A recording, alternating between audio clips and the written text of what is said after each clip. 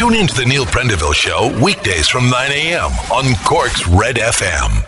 And all of the front pages of the papers are covering the sad, the shocking, the tragic story. A parent's nightmare, a baby killed by a dog. A tot has died after a dog attack yesterday morning left her with horrific injuries. 3.5-month-old Mia O'Connell was asleep in a bedroom with her mum in Clashmore, County Waterford, when she was attacked. A post-mortem is due to take place at Cork University Hospital today. Pet dog kills baby girl, says the Star. 3-month-old was attacked as she slept at home in community reeling last night after a 3-month-old baby girl died after being savaged by a pet dog. Baby dies after an attack by family dog, says the Mail front page. Infant was sleeping in bedroom when she was set upon, and it covers, sadly, all of the front pages of the morning papers. The buzz is back in Cork, says the Echo. Restaurants and pubs reopen outdoors. A great buzz and atmosphere returned to Cork City yesterday as many pubs and restaurants opened their doors for outdoor dining. The streets of Cork were bustling yesterday following the reopening of hospitality for outdoor dining under the latest easing of restrictions announced by the government. Stories and pictures in today's Echo. And some nice reporting inside as well. Nice picture of Margaret O'Riordan, all masked up, getting ready at Clancy's Bar and Restaurant. And of course, all the ancillary businesses are doing well as well. Operations manager of Oak Fire Pizza, Sarah Luan, said that the results of 12 months of hard work amongst all businesses on Princess Street in preparing for outdoor dining were seen on Monday.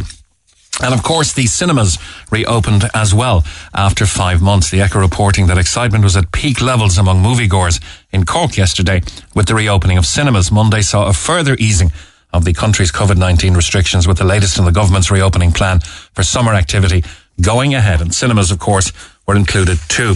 The buzz is fantastic, says the Examiner, as gyms reopen. Padraig Hoare reporting that the repeated clinking of metal, grunts of determination, as treadmills whirred and the sound of water splashing interspersed with glorious squeals of delighted children, it could mean only one thing. Around Cork, the reopening of gyms and leisure centres felt like a bank holiday gift from the heavens. For members of the establishments like District Health and Leisure in Silver Springs, the agonising 5-month wait was finally over. Check that out in the Examiner. Some of the bar staff are saying, I didn't sleep with the nerves. A whopping 25,000 get back to work, and the gyms are fighting fit on their return. All reported in the Star. To quote the song Summer in Dublin by Bagatelle, and the young people walking down Grafton Street and everyone looking so well. It was a memorable day in the capital as pubs and restaurants reopened yesterday. And a memorable day in Cork as well. Varadkar pushing for early return to offices in August. You'll have heard it in our news bulletin. The Taoiseach tells Neffet it would make more sense. Leo Varadkar is urging a return to the office in August, a month earlier than currently planned. The Minister for Enterprise, Trade and Employment wants to see people returning to their desks within weeks, even if remote and blended working are to become a much bigger feature of life after COVID. That's going to be the new thing now. Blended. Won't be remote anymore. It'll be a blend of remote and attending. And the Irish Independent says it can reveal he is now asking Neffet to consider a phased return to offices in August rather than September. COVID-19 is more severe for Irish men than women. COVID-19 affects Irish men more severely than women through a significantly higher risk of death. New research indicates once a person is tested positive for the virus, they are at least 25% more likely to die if they are male, according to the analysis by the Society of Actuaries in Ireland. That's shocking reading, and that is in the Irish Times. Irish cancer survivors get their own county, and this is and a lovely picture. Welcome to County Cork, twinned with Ireland's 200,000 cancer survivors. This is a novel idea. Breakthrough Cancer Research has marked National Cancer Survivors Day by creating a symbolic 33rd county in Ireland called County Shell Fada, the County of Survivors. The county representative of the people who've survived and lived longer because of scientific innovation and cancer research has a population as big as Cork City. And Breakthrough has also appointed a temporary mayor of County Shell Fada, former Lord Mayor of Cork and cancer survivor John Buttermer. Mr. Buttermer said cancer can strike at any time, and for me it was during my year as Lord Mayor. I think the idea of a county of cancer survivors with its own council is a wonderful idea because there are 200,000 of us now. The Examiner is also sadly reporting of the lack of mental health beds for teens. Child law expert Carol Coulter has said Tusla is in a bind when it comes to securing mental health supports for children and can end up desperately begging for help from the HSE and Child and Adolescent Mental Health Services, which may never arrive. Read that in the Examiner today. The right staff, Irish employers are struggling to fill new roles. They are really struggling. Irish employers facing a dire talent shortage as 78% of businesses struggle to fill new roles. A new survey has found a jobs boom is also expected in the construction and pharmaceutical sectors. The new Employment Outlook survey by Manpower Group indicates companies are looking to hire staff between July and September, but over 3/4 of businesses are finding it difficult to track down the right candidates for the jobs. The Alzheimer's drug offers a first new hope in 20 years. The first new drug for Alzheimer's in nearly 20 years has won approval in the US, raising hopes that it could be used here. It's kind of a strange word. Aducanumab targets the cause of the disease rather than its symptoms, and charities have welcomed the news, describing the approval as a major milestone for the millions living with dementia. But scientists are divided because of the uncertainty over trial results. Check it out in today's Daily Mail. The Mirror has early birds much chirpier than night owls. Early birds are less likely than night owls to suffer from depression. Research suggests. So get up early in the morning, get things done, have a good run of the day is the kind of findings here. Academics found robust evidence having a sleep pattern out of sync with our body clocks can harm our mental health. And one more, and it would be remiss of me not to draw attention to page 20 and 21 in the Echo today, where a wonderful report by Trevor Laffin recalls the dramatic events of 25 years ago when a giant old oil tanker ran aground off Wales and a Cork tugboat crew were called in to help the rescue operation. So it's a Cork tugboat. There was about 14 or 15 other ones. There's pictures there. It's a great story. My dad was the captain of the tug, and that's why I want to mention it. And at 4:30 a.m., and I've always heard this story at home, being the only tug left out there everywhere for 2 miles, having been evacuated, the crew of the tanker being evacuated as well. And one tug left out there, Paddy.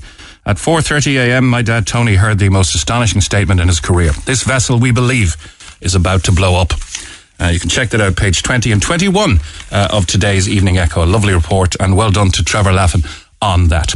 It's now 14 minutes, coming up on 9:15. The Neil Prendeville Show. And this is Mick Mulcahy on the Neil Prendeville Show. Neil returning next Monday, of course. Olivia Kelleher joins us from the Irish Times. Good morning, Olivia. Good morning. What a sad start to the week. A 3-month-old baby girl died after being attacked by a dog in West Waterford. Gardaí have confirmed. It's an unspeakable tragedy, really, Mick. Little baby Mia was born in late February. Her parents had got engaged on New Year's Eve. She was in bed in the little terraced house in Clashmore. It's a tiny village in Waterford at around 2 a.m. yesterday morning when the dog, for whatever reason, went and attacked her. Emergency services treated little Mia at the scene before she was taken by ambulance to COH, where she was pronounced dead shortly after. A post-mortem will take place today, Nick. And that seems to have been an unprovoked attack. She was sleeping. She wasn't goading the dog or anything. No reason. She'd be too young to anyway. Occurred, yeah, absolutely no reason. I believe I went to the village yesterday and there was a kind of palpable sense of shock. And one mother I went up to just shook her head. She said, you know what you say, it's every kind of parent's worst nightmare. Little Mia had been seen in her pram in recent days by locals. Her grandmother had brought her out for a walk, and naturally with any small child, people that admired her, and she was clearly doted on and much loved. So just a kind of an unspeakable sense of shock there. The file will be sent to the coroner's court, and an inquest will be held in due course. But a kind of tragic time for the locals down there. Mm-hmm. It's a wonderful part of the country. I'm not sure if you're familiar with it, Olivia. There's a sort of a triangle of undiscovered beauty. People in Cork tend to go to West Cork. People in Waterford tend to go maybe east to Wexford or whatever. And there's this lovely little spot in the middle of West Waterford, Clashmore, Villierstown, Cappoquin, that people should visit more. So it's a really lovely part of the country. It's absolutely beautiful and really, really tiny. When I arrived there yesterday, you have the tiny strip of the main street, and the family lived in a terraced house just off the strip. It's an absolutely beautiful spot. There's a kind of a lovely walkway and playground there, and very quiet. When I was chatting to a local man, and he said, nothing that had happened there in years. The last thing he could recall was a murder 20 years ago. I mean, nothing bad has happened there in a very long time. But I suppose there was just a kind of sense of unreality that such a tragedy could visit the family. Another local woman was telling me that I suppose COVID funerals have been very difficult, Mick, and locals have had kind of guard of honours, and they said they'll do their best to rally around this family and support them in whatever way they can, But I suppose it also followed on, I believe on Saturday in Clashmore, they had a cancer fundraising day where they had vintage cars and tractor runs, and one local councillor, Pat Nugent, was saying it was such a fantastic day, and they woke up the following morning to this awful scenario unfolding. So it's just kind of, I suppose the local priest as well, Father Geary, said that they'll keep the family in their prayers, and every support will be offered to them. So it's just the post-mortem today, and the inquest in a couple of months' time, I suppose. Of course, and it will have pet owners questioning their own animals, maybe, and there are thousands of loyal family pets out there who would die for their human friends rather than attack them. So this is just unspeakable. This wasn't, you kind of hear these things and you hear, I suppose, pit bulls, and I mean, this was a Labrador crossed with a terrier, I believe, something like that. It wasn't anything. It wasn't an animal that anybody would have anticipated that this would occur. But I suppose you just never know. But it's not something that anybody could foresee happening. And what happens in these situations? The animal is immediately put down, I imagine. I would imagine so. I believe the family are fairly new to the area. The mother of the child is in her 20s. The father is 32. I think they're originally from Youghal. They had moved to the area in recent months, if not recent years, and weren't particularly well known. But people will do the best they can for them in the coming weeks and months. Okay. There's not a whole lot more we can say. It's just really unspeakable, Olivia. Thank you so much. That's it. Thanks, Nick. Okay, thanks. Bye-bye. That's Olivia Keller, and you can read her report in the Irish Times today. It's 20 minutes past 9. Call the Neil Prendeville Show now. 1850-104-106. Red FM. And just on a follow-up to a piece in the morning papers where many companies, 75% of companies, are finding difficulty in getting staff. Here is an email we got over the weekend. A job for my niece. Morning, Mick. You might be able to help if you can. I'm looking for a job for my niece. She's 17 years of age and spends way too much time at home and rarely goes out. We all worry greatly for her. She has sent out numerous CVs and has received little or no replies. If she could obtain some employment, it would be a huge opportunity for her to come out of her shell, which is our main concern. If any of your listeners have any job opportunities, part-time or full-time, it would be appreciated. If any of your listeners ring in with any job vacancies, please pass on my number. We would find it helpful if we had your area, I suppose, or maybe some of the interests that your niece or some of the abilities she might be better suited to hospitality, or she may be back of house, housekeeping or something like that in hospitality. I don't know. But if you want to elaborate, we'll happily put it out there for you again. The side effects of AstraZeneca. Hi, Mick. I got the AstraZeneca vaccine a month ago. I'm in the 60 to 69 age group, so I didn't have any choice. Unfortunately, I got very bad reactions to it, and I'm still suffering with severe joint pains, a high temperature at night, and my life has just stopped due to this. My doctor has given me Solpadeine, but I might as well be taking Smarties as they have no effect on the volume of pain. I'm a very positive person, but this continual pain is really starting to get me down. I'm curious to know if anyone else has had a similar reaction, because if not, then maybe I need to look into further investigation. I surely can't be the only one with adverse reactions to this vaccine, says Catherine. And your calls and comments are welcome. You can call us 1-850-104-106. You can text 0868-104-106 or email the regular show email, which is neil@redfm.ie. Let's go to line 4 and to Natalie. Good morning, Natalie. Hiya, how are you? Very good. Now, just to follow up on the toilet call we had last week, we had a number of them actually, and you had a situation as well in struggling to find a toilet in the city. Yeah, completely. On a bank holiday, on the Sunday, we drove into the city. I have to travel like 45, 50 minutes to get into the city, and by the time I get there, I need to use the bathroom. So we park at Paul Street, knowing that there's a bathroom there. and that one was closed. So we thought, okay, we'll walk down to the one in TK Maxx. That one was also closed. We went into McDonald's thinking that they'd allow you to use the toilet there. Nope, not allowed to use there. So then we were told to go to Merchant's Quay to use the toilet, and the queue was about 25 to 30 minutes long. It was absolutely ridiculous. Okay. Yeah, people need to go to the toilet. Like, the city, like, it's busy. There's people and families out everywhere. It's just kind of a little bit of disappointment and disgrace, really. Yeah, on the upside, and I know it's no help to you, but the Carrigaline Municipal District we advertised last week is doing a couple of dozen toilet facilities, portaloos, if you like, dotted around their popular areas. But we were surmising last week that there wouldn't be problems. I know Sunday is different now to Monday when the hospitality opened. But that, at least you could go and buy yourself a lemonade or something in one of the pubs and use the toilets from yesterday onwards. Yeah. But that didn't help on Sunday. And there was loads of families around as well. They should have actually put in portaloos thinking of the people and the amount of people that would have been in the city. Or convert somewhere else, like all the empty shops. They should turn one of those into another public amenities.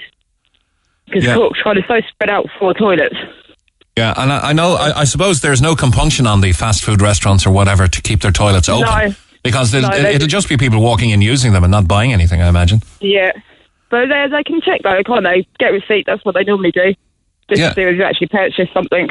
I mean, maybe there's a business there. Maybe there was a business there. Maybe it's not available now because of the the hospitality is open. But a pay for toilet mobile facility, a big truck with 20 toilets on it or something. Yeah, you don't. Yeah, well, anything would be better. I would say there's people with like hidden disabilities as well that you can't actually see that wouldn't be able to actually make it to the toilet. So it's kind of.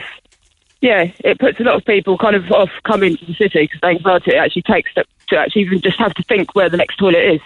And of course it's impacting the ability or the desire of the elderly to visit the city as well because they're saying, what if I get caught short? Where am I going to go? Yeah, exactly. It's not a very nice feeling to kind of have to feel like that in a very public place either. Mm-hmm. So, yeah. Okay, Natalie, thanks a million. Okay, no worries. Thank you. Thanks, bye-bye. And speaking of the elderly, we have an email here concerning the elderly and elderly who were apparently left behind at a bus station. Hi, Mick, I was wondering if you could please read this on your show. I finished work the other day at 5 p.m. and as usual I headed straight for the bus station to take the 5:25 p.m. bus. It's a very busy route. There were lots of people queuing up already, but the bus driver would only allow people with pre-booked tickets to board first, which consisted of the young and fit. He said then only people with tickets were allowed to board, so all the elderly, who of course had passes, were left until last. But there was no room for them as the buses are at 50% capacity. So basically all the young and fit were left home and the elderly were left standing waiting to hopefully get a seat on the next bus. I think it's a disgrace and I hope you can highlight this issue. So much for safeguarding our elderly. It's only common sense that the elderly haven't pre-booked tickets because they, of course, have bus passes or whatever. A disgrace. And I felt so bad for them. So we did contact Bus Air and we got this reply. As people will be aware, all public transport is running at 50% capacity due to public health guidelines. With the opening up of society, Bus Air has been communicating with customers, asking them to plan their journeys and to travel off-peak where possible.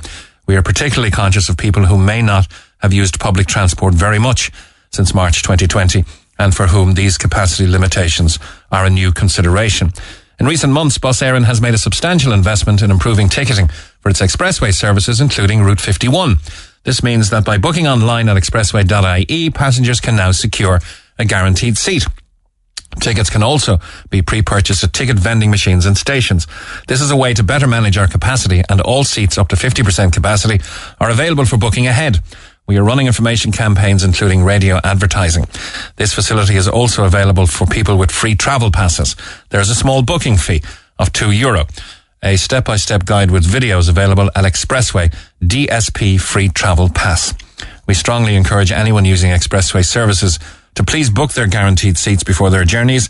And with the bank holiday weekend and some fine weather, we'd like to remind everyone that demand for bus services, especially going to the coast, can be high, and to take the limited capacity into consideration as they plan their weekend. Best regards from Elizabeth in Bus Éireann. Yeah, I'd imagine the elderly cohort would not be so proficient at online booking. But I can see Bus Éireann's point. Pre-booked tickets is the way to go. It's 50% capacity. And I can see how upsetting it is to see elderly people left behind, especially with the lack of toilet facilities in the city, as we've highlighted so strongly on the programme over the last few days. Back to our phone lines. Good morning, Pat. Good morning, Neil. How are you? I'm very good. It's Mick, actually. Oh, Mick, my apologies. No Sorry problem. about Mick. No problem. No. I think it's interesting anyway, and I'm not trying to get anyone into trouble, which I won't, obviously. But I went to London there, and the 4th of last Thursday. Anyway, it was I went to London, Sunday week last. Okay. And she said to me, she's in a home there in Hammersmith. So you went to see your sister. She's very ill. You had to go across to see her. Yes, I wanted to see her because it was at the stage she was so bad, like it'd be the last time I might see her type thing, you know, because she is diabetic, she's in a home, she don't get up out of bed. Anyway, I booked a ticket over to come back, and it was €200. Grand, no problem, getting out to see the sister, you know. So I went over there, and to come back, you got to get the COVID, which I done. We went up on the Tuesday. When you say get the COVID now, you have to get the test. Yeah, that's no problem. I said, okay, up to Chiswick we went and we got it done, and it cost 59 sterling. No problem there, I'm not worried about that. So I came back and we had the 72-hour window to get going, to get back. But I went up on a Thursday to come home, and I couldn't come home because I hadn't got the result back for the COVID. So no way will they leave you on. That's fair enough, that's but the rules. Like, it's okay. I'm a bit perplexed now because I'm, oh God, what am I going to do? I'm going to be in London on another day. So I said to the girl, and she was rather nice. She says, look, there's no way, if you get it by 12 o'clock tonight, like, or before 9 o'clock in the morning, come in, we'll give you a transfer to Dublin. Okay, I said, it's still in the right Friday morning. So I went up and I said, look, I got to get home. I'm not going to go back here. I don't want to stay here. I said, I only came over for a couple of weeks. And she was the same girl. Very, very nice. And she was humming and hawing. And then she said, look, she said, would you go to Belfast? I would. Of course I would. I said, yeah. No, I went to Belfast. I said, grand job. Well, I went away and got over into Belfast. And I got a taxi into town, and as I'm going into town in the taxi, talking to the taxi man, and he's a nice fella, and I said, are you busy? You know, usually try and get the conversation up. And he said, yeah, we're kind of very busy with the Republic. He said, when the flights for the Republic, when the flights come over here, he said, there's a lot of people using Belfast Airport. I said, yeah. I said, you don't need the COVID, you see. No, because you're flying essentially within the UK. Yeah. That's correct. Yeah, that's correct. So he got me to the bus anyway, the CityLink bus, and I got down to Dublin, no problem. I went to the city over to the station, and I got the train home. Now, the point I'm just trying to make, it cost me 243 sterling altogether between the flight home, the taxi, the Airlink, and the COVID test. Now, when I was going to my sister in the morning, which I explained to the girl, I was getting the COVID test anyway. And it was exactly the same as I got in Chiswick for going home.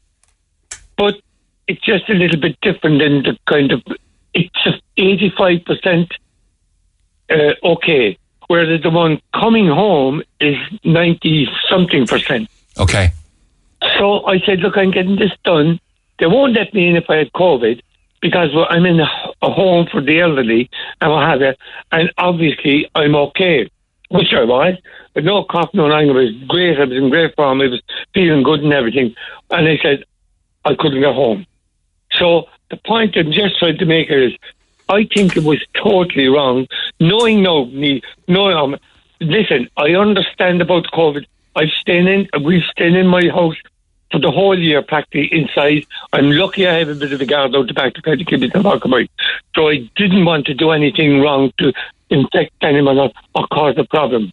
But the point I'm trying to make is, surely there could have been something just a little bit kind of, if you were checked in the airport going out or whatever, something similar to the test I got done in the home, and there wasn't. So, or even if they used that test in the home and made you quarantine at home for 3 or 4 days in Cork. Yeah, that's what I mean. Like, yeah. I've no problem. I come home and I have not even gone out since I came home, because that's it. But look, what the roundabout and the stress that put me under, to be honest, was shocking. I really wasn't. I just wanted to get home, you know. Mm-hmm. So you paid €166 for your flight to Belfast, and then you had to get a taxi for the bus to Dublin. Then you got to Dublin, and then you got the train. So the whole thing cost £225. And essentially you end up in Cork, having met 5 times more people than you would have met on the direct flight. And here you are in Cork, without having the test, without having to quarantine. Whereas if they allowed you on and you volunteered to quarantine at home or whatever the restrictions are, you would have been directly in at less cost and at less risk to the public. It would have cost me nothing. Other than that, it had to cost me 240. All but if you spend whatever we call 243 sterling. Wow. For the one flight coming home. And I wouldn't mind doing that. Like, I wouldn't mind doing that if I had to do something similar to go to Belfast. I wouldn't have no. But to think I could do that and get home, and as you just said there yourself, the COVID tests that I was getting done in the home had to be okay because the people's home. Yes, and they're susceptible to the infection. Exactly. And I had to do that every morning. I was over there for 5 days. Sunday I went over in the afternoon. Monday, Tuesday, and Wednesday I went over there in the morning. And once you got that done in the morning, because I'd go home again, go back for the cup of tea and having a break, and you could come back, and that was okay because you were already after doing the test, if you understand what I mean. Mm-hmm. So I had to do the test each morning. To get this done, you wouldn't be allowed in. So different standards, I suppose. And now they're trying to uphold public health guidelines, and you can't fault them for that. But essentially, look, your test hasn't come through, even though you paid for it. But there's a way home. You can pay your way home without a test. Well, that's what it looks like. Okay, how is your sister? Are you hoping things will relax a little bit so you'll get back to see her again in easier times? It took 2 days before she kind of know that's passed. Okay. Yeah, and she's in it it's as it is, and like we lost it, I suppose. But it was grand to know that I got over it, and after a couple of days she was, that's my brother, telling everyone that's my brother, Pat. Oh, that's worth anything now. I know you had a hassle coming home, you had a cost coming home, but that's... I'm not whinging about it. That's worth anything. I'm absolutely COVID. I don't want to do anything wrong. I haven't done anything wrong. In the last year, I've hardly gone outside the door. Tell you the truth. I haven't gone out at all. And that's okay. I've no problem with that. I understand that. We have to look after ourselves.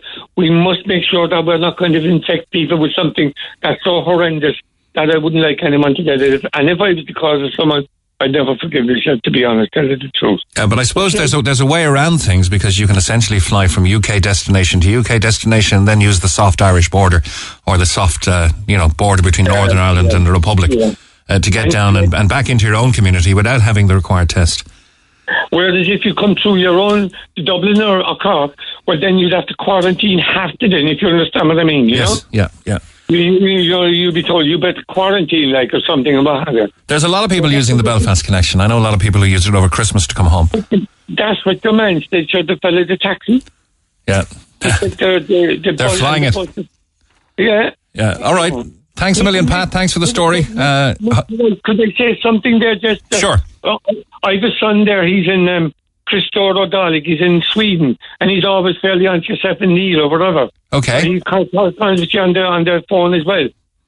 So I'd like to say he's usually looking in, and just in case he's listening in, I'd like to say hello, hi, Christopher. Hope the family are okay. Thank you, Mick. Well done, Pat. Thanks a million. Thanks. Bye-bye. Bye. Thanks. Bye-bye. Now, we had kind of a tangent issue which became a huge end to the week last week in a very positive way, about famous people that our listeners have met. And, of course, trumping them all was Liam Sheehan, the magician, who spent 3 weeks living with Michael Jackson and his young family at the time in a castle, because Michael Jackson had picked up his magician's card. And just to finish up on that topic, we have another very interesting story from Linda McGrath, who wants to tell us all about her dad. Now, her dad has passed away, but he lived with Michael Jackson not for 3 weeks, did he? He lived with him for 3 months. 3 months he lived with him. Hi, Linda. Good morning. Good morning, Mick. How are you? Good. Tell me about your dad and how he ended up being with Michael Jackson for 3 months. So my dad was a haulier all his life, and when he retired, he decided he'd go into executive chauffeuring. Okay. And he worked for a company up in Cork Airport, based in Cork Airport. And he had lots of, many famous people, I suppose, but he'd never know who he was collecting from the airport until he arrived at the airport. So he was told in June 2006 that he was to collect someone at 4:30 at the airport, and it was a very important person, and he was to tell no one who he was collecting. So he arrived at Cork Airport, and it's actually, there is some YouTube clips of him picking Michael Jackson up. But my father would have been a very old-fashioned man, and Michael Jackson would have meant nothing to him, to be honest with you. And he wouldn't have got overly excited at the fact that he was picking up Michael Jackson at the airport. But he went to the airport, picked him up, and there is video footage on YouTube of him picking Michael, Grace, the childminder, and the three kids, Prince, Michael, and Paris. Paris, yeah, that's right. Because one of them used to be called Blanket. Blanket, that's right, yeah. Yeah, one of them was nicknamed Blanket. So he was followed at the time. He was driving a Mercedes bus at the time, and obviously someone had got wind of the fact that Michael Jackson was coming in off the plane that particular time and day, so they were followed, and they ended up trying to lose the paparazzi at the time, and ended up driving into my aunt's house, who lives in Hillcourt in Donnybrook, and drove actually into her driveway, parked in the driveway in her house until they had all passed. And everyone at the time thought they were staying down in Michael Flatley's house in Blackwater Castle, but in actual fact they were staying in Ballinacurra House in Kinsale. So my dad, then it became common that obviously people had recognised my dad and realised that he was the chauffeur. And the reason Michael was here at the time was he was looking for a house actually to live in, an estate. So they went around for 3 months all around Ireland, and they stayed in various estates around Ireland, and they did end up staying down with Michael Flatley in Blackwater Castle for some time, and then they travelled from there up to the Luglow estate in Wicklow, which was owned by the Guinness family, and they stayed there for quite a while as well. But I have a funny story where, as I say, my mother and father would have been very old-fashioned, and my mother, as such, my father was the worker, and my mother would serve my father, his breakfast, his dinner, his tea, etc. And my father really, when he came in from work, he would sit on his chair and with his remote control, and he wouldn't move for the night. And I remember staying at home one night out in Ballygarden, where we live, and Michael Jackson was down in Ballinacurra House in Kinsale. And you knew, of course, you might have been a bigger Michael Jackson fan than your dad. It's brilliant that, these superstars get people who don't care who they are to drive them around. But you were probably a big Michael Jackson fan, were you, knowing your dad was working closely with him, or did he even tell you then? Oh, no, we knew at that stage he was working because we'd seen it on the news. But my dad was very much by the book. So he had signed a non-disclosure agreement that he wasn't to tell anyone where he was or anything like that. So he wouldn't actually tell us where he was. And then we were saying to him, can we meet up with him? Can you bring us to him? But he wouldn't allow us because he was very strict. It's not it wouldn't be the done thing. But it's hilarious. Michael Jackson parked in a driveway in Hillcourt in Douglas just to avoid the paparazzi. And what happened that particular night, though, was my father was sitting at home, and it was like 11 o'clock or something, like on a Thursday night, and Michael Jackson rang the landline. Because I don't think we even had mobile phones at the time. Okay. And he rang the landline from Ballinacurra House in Kinsale, and of course my dad jumped up, he was on call as such, and Michael Jackson wanted Kentucky Fried Chicken from Little Island. And we were all looking at each other thinking, good God, is he actually going to get up and go down to Little Island and get him? It wasn't heard of at the time. It'll be cold by the time he gets to Ballinacurra House. Well, he drove to Little Island that night and got Kentucky Fried Chicken for all of them, and drove to Ballinacurra House with the Kentucky Fried Chicken. Wow. Another day, he ended up down in Mahon Point, in the cinema in Mahon Point, not with Michael Jackson, but with Grace, the childminder, and with the three children, and they went to the cinema.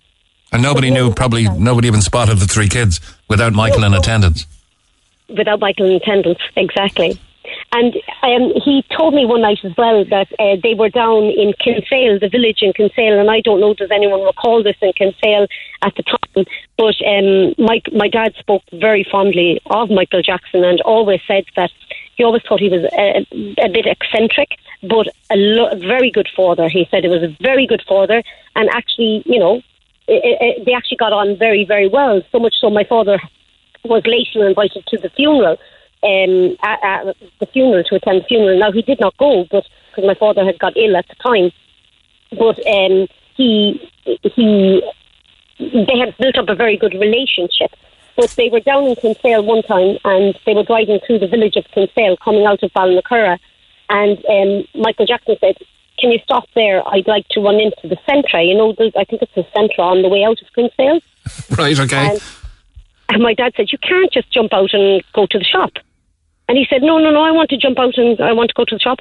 And he got out of the bus and went into the Centra and supposedly bought something inside the Centra. Well, but he'd cause a huge stir, wouldn't he? I believe so. But, you know, it was such sudden and, you know, spur of the moment decision. People didn't know. They were just driving past. See, I think my father wasn't told until the day before where they were travelling to. The next day. Yeah, that's. I once had to organise security for, let's just say, I won't say who, but let's say a keynote speaker at an event, and I became very close in the couple of days we spent together with this guy George, right? But the principal, as they're called, the protected person, who's you know, they're hiring close body protection, and this guy George would have been an expert, but. The protectee asked George, so how do I know you're the real deal? And he said, I can show you a few pictures of people that I've protected before. And he brings up one of Pink, right, the singer. Oh no, that's not the one I'm looking for. He said, do you know this guy? And here he is protecting the Pope. Okay, you'll do. There's another great story when he was, what's the studios outside Dublin? Is it Ardmore Studios? He was there, and he was close body protecting Tom Cruise, okay? And his wife, of course, wouldn't know, because it's a run of the mill. It could be anybody, any day, you know. I think he works a lot now with the Brendan O'Carroll crew. But George was there, and the wife rang. How are you getting on, George? I'm just heading back into Dublin there now. And next thing, Tom Cruise taps him on the shoulder and says, I forgot to go to the toilet. Where's the nearest place? He said, oh God, I can't bring Tom Cruise into any pub or anything. He'll stop the village. Hang on a second, he said. I'm living about 5 miles from here. We'll go home to my place and you can use the facilities. So when the wife rang, he said, I'm just popping by there with Tom Cruise. He wants to have a pee. Would you go away, George, would you? You know, this kind of thing. So George opens the door and in walks Tom Cruise and on top of the wife, and she nearly faints. And he goes, Tom Cruise is in my toilet. So there you go. I think that's the way it was, because my father had no security background or anything like that, and I suppose I won't say he was picked out of others to pick Michael Jackson up, but he was probably the best person because he didn't get excited by him. Or he'd be the most unaffected by the celebrity of the world's biggest star. Exactly, yeah. There would have been other people would have, and I think Michael Jackson appreciated the fact that, you know, this man is looking out for me, and he ended up, my father was a very, very big man, so he also nearly became his security, right. His bodyguard as well, and they used to sleep in different quarters to them down in, in Michael Flatley's house, but Michael Jackson then said no, he wanted them to come and eat with him. Wow. So I think, so they came and Well, would Michael Jackson be staying for free in all of these landed gentry places, castles and houses? Or would he be renting them, would you think? I would imagine, like the Guinness house in Luggalow, he was staying free. He was there as a guest. But I don't know about the others. But he certainly was paying my father anyway. Oh, yeah, of course, yeah. Yeah, I don't know. I don't think he was paying him any more than anybody else would pay him at the time. No big tip at the end or anything, no? No, they did leave a few face masks and gave him a beautiful poster with a handwritten picture of him and everything, but and the kids left some face masks behind them, which we have at home, you know, but no big tip or anything like that, no. It's a nice mementos to have, though, nice memories when you meet famous people. Linda, thanks a million. Great memories for of your dad, now passed on, of course, but those memories will always be yours. Well, it was an interesting eulogy, let's put it that way. I can imagine so, yeah. Okay, Linda, thanks very much.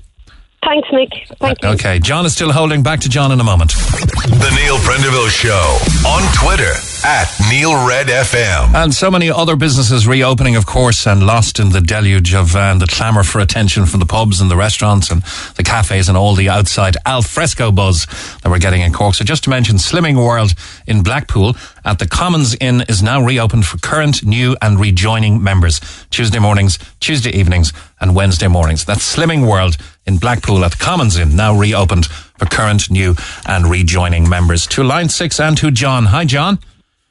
Hi, good morning. No, you met Cliff Richard, did you? I did, but before I met him, I met David Attenborough. Okay.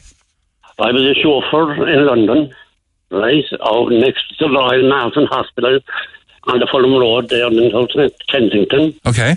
And I came back one night there, and on our fleet we had 4 convertible Morris Minors. But the boss said to me, in the morning, 9 o'clock, I want you to take one of the convertibles and go to Wimbledon Common, and you'll meet a David Attenborough and a cameraman. Okay. So I went off out. Was David Attenborough famous back then?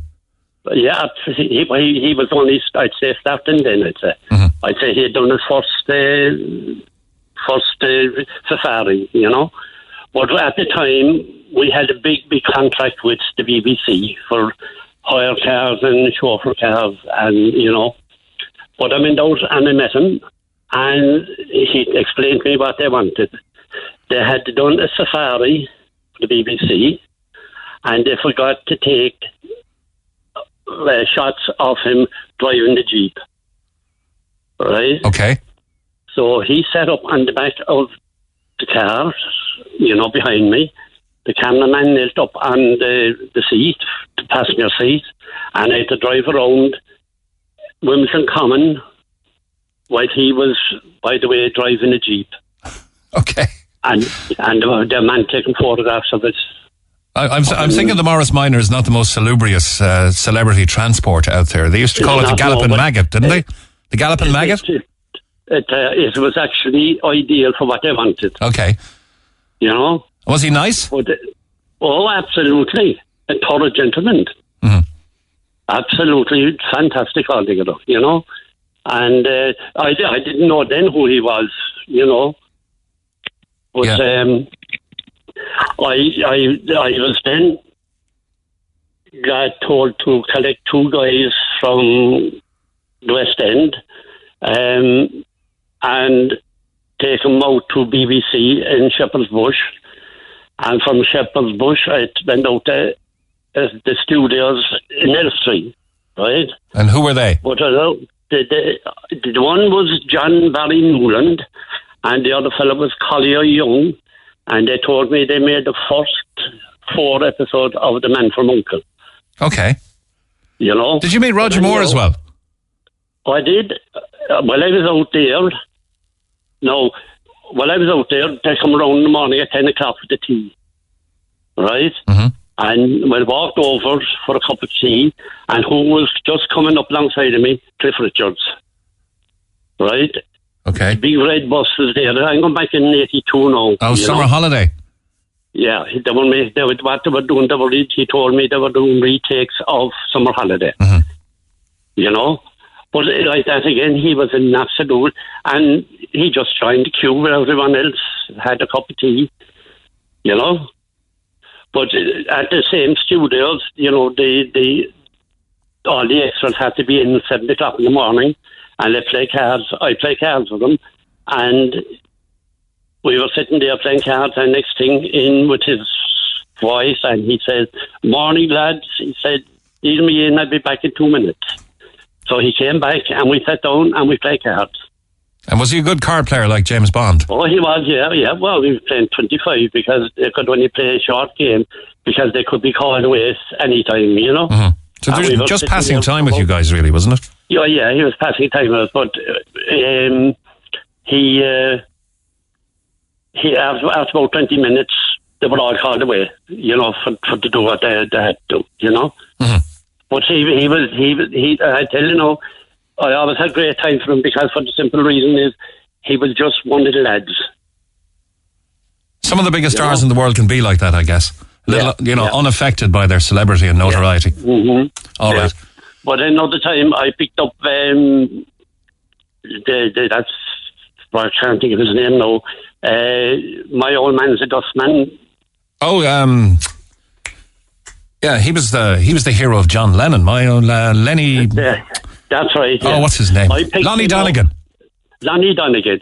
I picked him up on numerous occasions, and he always had another guy with him, and the other guy gave it the tip. Okay. Because Lonnie Donegan wouldn't put money in his pocket in case it put her out of shape. John, I gotta leave it there, but thanks. Cliff Richard, Lonnie Donegan, Roger Moore, and David Attenborough. 2 minutes to 10 on the Neil Prendeville Show. News is on the way. Hey, it's Killian. Join me Sundays from 10 for loads of music, a bit of chat, and my mildly interesting fact of the weekend. It's the Sunday 10 to 2 show with Killian on Cork's RedFM. Imro Music Station of the Year. You're on Cork's RedFM.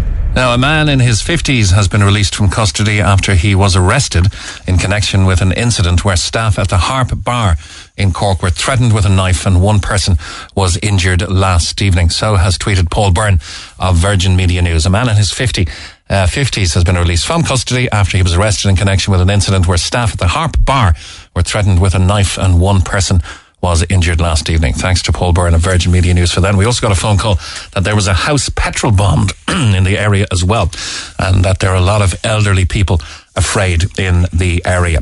But to things more light-hearted, and back to our phone lines and to Matthew on line 6. Hi, Matthew. Morning, Mick. How are things? I'm very good now. Oscar Schindler. Yeah. Liam Neeson.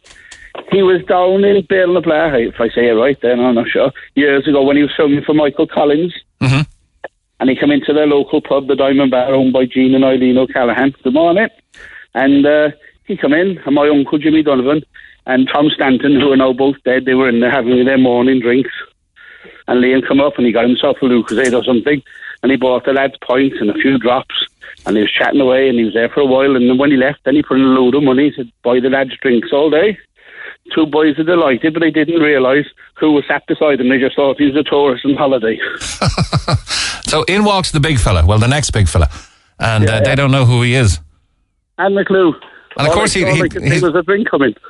Is he from Ballymena or somewhere? He's got that kind of northern accent, that northern lilt in his voice. Yeah, Ballymena, isn't it? Ballymena, was it? Yeah. Yeah, I think so. Yeah. And then never knew who he was. And he's a big man now.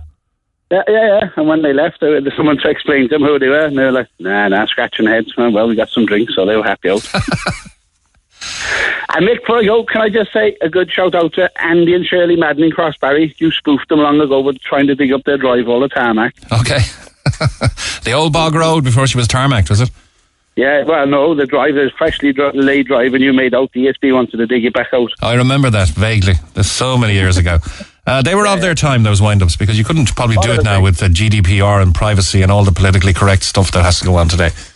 Oh, yeah, the world's gone mad now, hasn't it? Anyway, your uncle and your next-door neighbour got drinks from Michael Collins.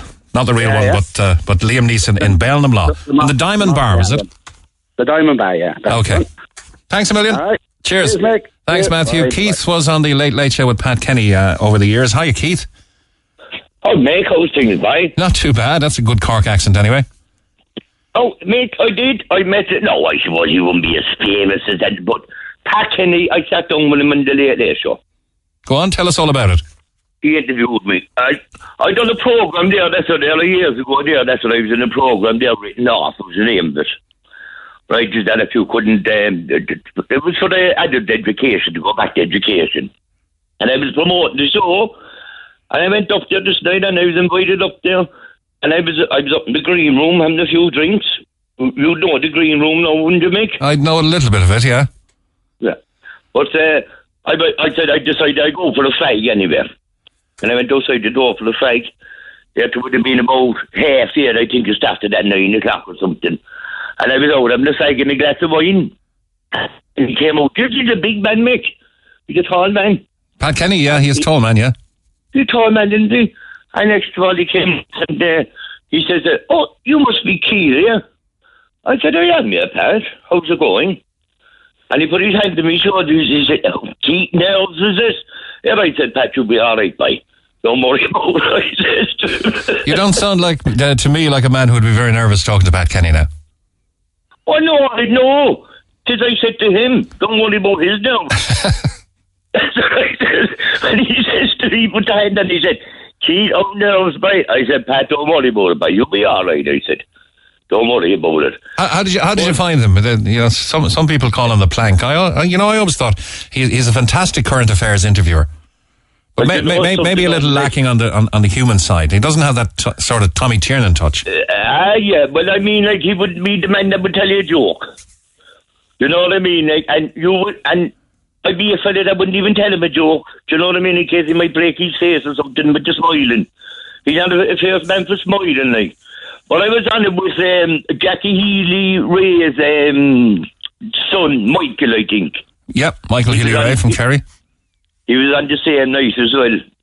And I was supping with him up in the green room after the show. He don't drink at all now.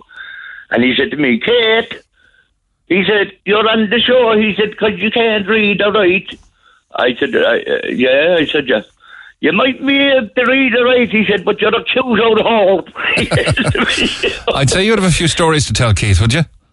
I tell you now, that's it. I could tell you all day. That's it, a couple of stories. Will I just tell you one quick one? Tell me the funniest one you have, then. All right. We were walking up in Kildare one time, right? And we had to stay up over the bear, right? And we were rained off this Monday morning. Mrs. O'Brien was on the end, right? And we were all in the bear the Monday morning. To be camped, the locals, no, whatever. And the daughter said to me, Mrs. Bainey's daughter, "Keith, my mother wants you downstairs."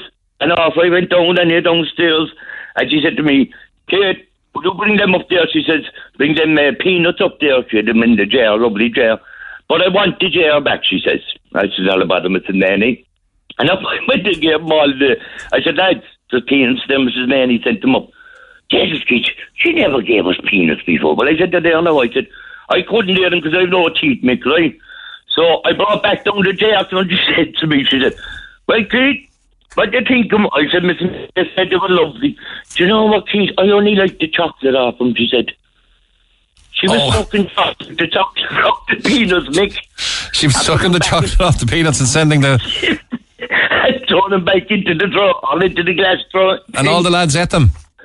Oh, the lads ate them. Well, I went up and I said, "Lads, she's at the eating all the and they were thrown up all over." I said, "Mrs. Mayor, you shouldn't have done that." "I did drink more," she said.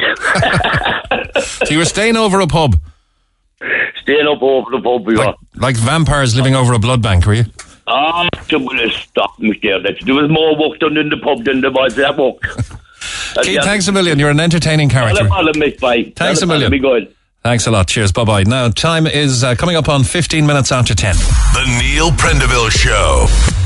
Now, let's go to something I found on social media over the weekend, just before we take a break. This is a very good story. I came across once, I was in Vegas once. You only ever need to go there once.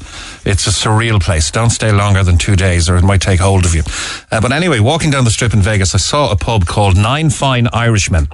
And there was queues to get in there, so I didn't actually go in. I always kind of wondered in the back of my head, why is that place called Nine Fine Irishmen?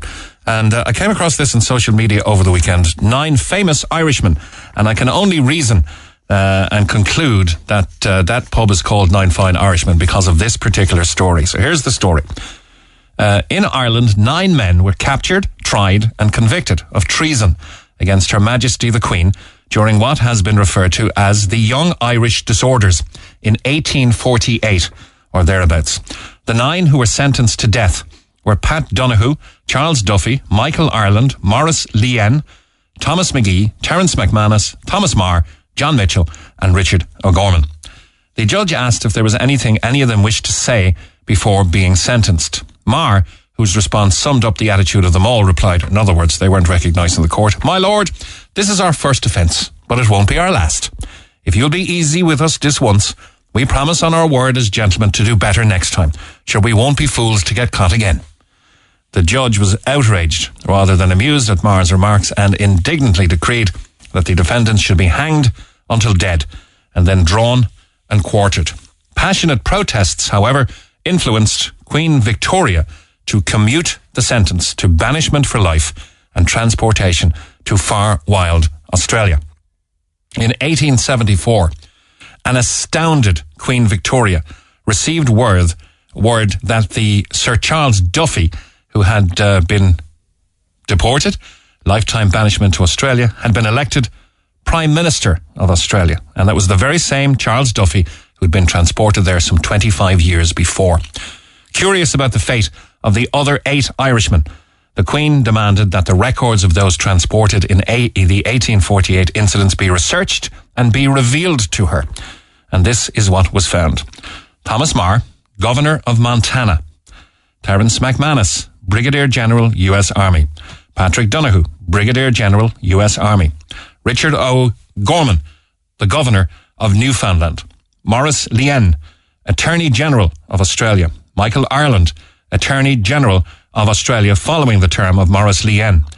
Thomas McGee, Member of Parliament in Montreal and the Minister for Agriculture and President of the Council Dominion of Canada. And John Mitchell, a writer and prominent New York politician. His son became the Mayor of New York City. 9 fine Irishmen and 9 famous Irishmen you have. Talk to Neil Prendeville now. 1851-04-106. Red FM. And a very good morning from the Neil Prendeville Show. This is Mick Mulcahy. Hi Mick, I'm hoping at some stage you can please take a few minutes to read out my email. Just Sunday gone, I rang the hospital shop in CUH to have a few items delivered to my neighbour, who is unfortunately in hospital for a little while. For unimportant reasons, I spoke to 3 different staff members over the course of the day. And I just wanted to give them a shout out because each lady was so accommodating, so friendly, and so understanding to speak to.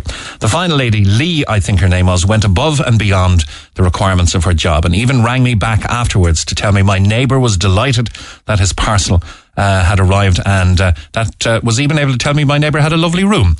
And because he already had the newspaper I had chosen for him, she would drop another one tomorrow and a bar of chocolate to make up for the difference in price. How lovely.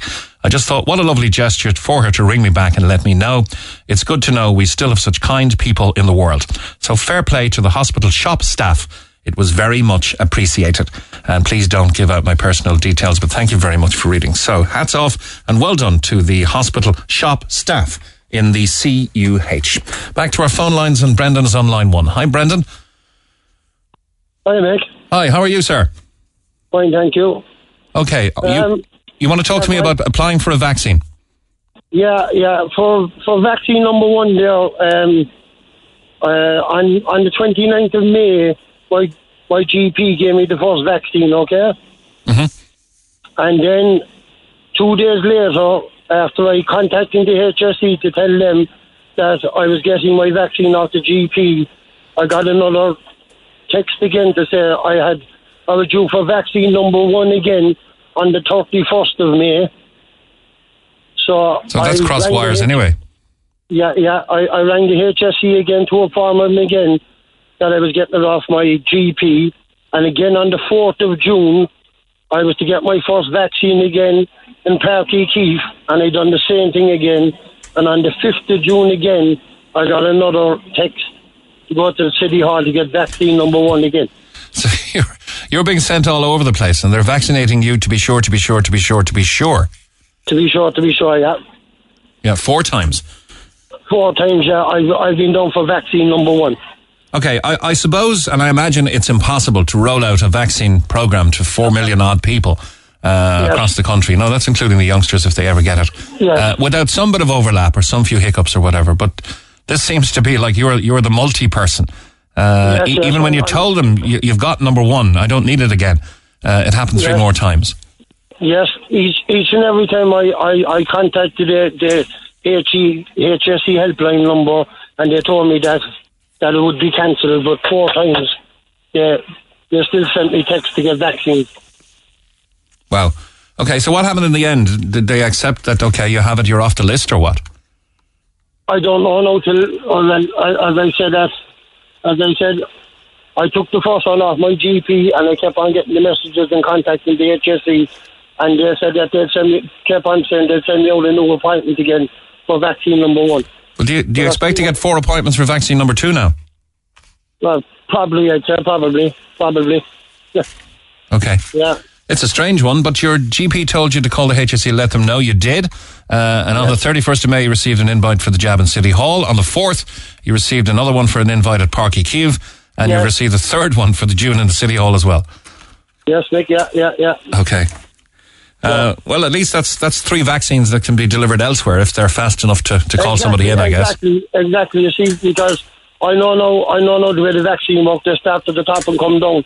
Well, like, myself and my colleagues there in Wiser Bins in Middleton, like, we've been on the front line as well, like, but I know I must start with the people at the top first, you know what I mean? Like, so, have people been sanitising bins? They've all been asked to do it, but are you seeing any evidence of bins being sanitised before you guys come in contact with them? Yes, there is a lot of customers will come out and sanitise the bins after I touch them, like. But what about before you touch them? Are they sanitising them for you? Some people would, yeah. So. Okay, nice one. Okay, let us know if you get the call for vaccine number 2. I will, no problem, Mick, yeah. 3 more times. And no thanks problem. for that, Brendan. Thanks for the call, thank you. Thanks very much, bye-bye. Bye. Some text I didn't get to on Friday morning, Mick. Lately I'm seeing employees of delivery services with no masks. I'm quite surprised that they're handling our items on a regular basis. I'm seeing 2 members of the service next to each other in a van without masks on. For such a big company, why aren't they putting the COVID regulations into practice to keep people safe? I asked my regular delivery guy why 2 members in the van had no masks. He said they had been trained and should be wearing masks. It's very careless. Carry on. Another texter says, did I hear correctly? Somebody saying we should go back into lockdown because of the Indian variant? I still can't believe people are so gullible. Even India didn't go into lockdown over the Indian variant. The subject of toilets, hi, Mick, in relation to toilet facilities. Inch Beach is lovely, but it has no toilet facilities. Not even a portable toilet. It's an absolute joke. Why wasn't there one placed there? Now, let's go to line 3 and to Kelly. Good morning, Kelly. Hi, how are you, Mick? I'm good. Listen, thanks for coming on. I know it takes a little bit of bravery, and I know you're taking a few deep breaths, but just relax and let's talk about this, because there's going to be a very worthy outcome, I hope, to your story, which is a story of some sadness, of some poignancy, of some tragedy. Take me through it from the start. I suppose when a woman finds out she's pregnant, she's looking forward to 9 months of staying healthy, wanting her baby to arrive healthy. That didn't happen for you. No. I found out I was pregnant before Christmas 2020.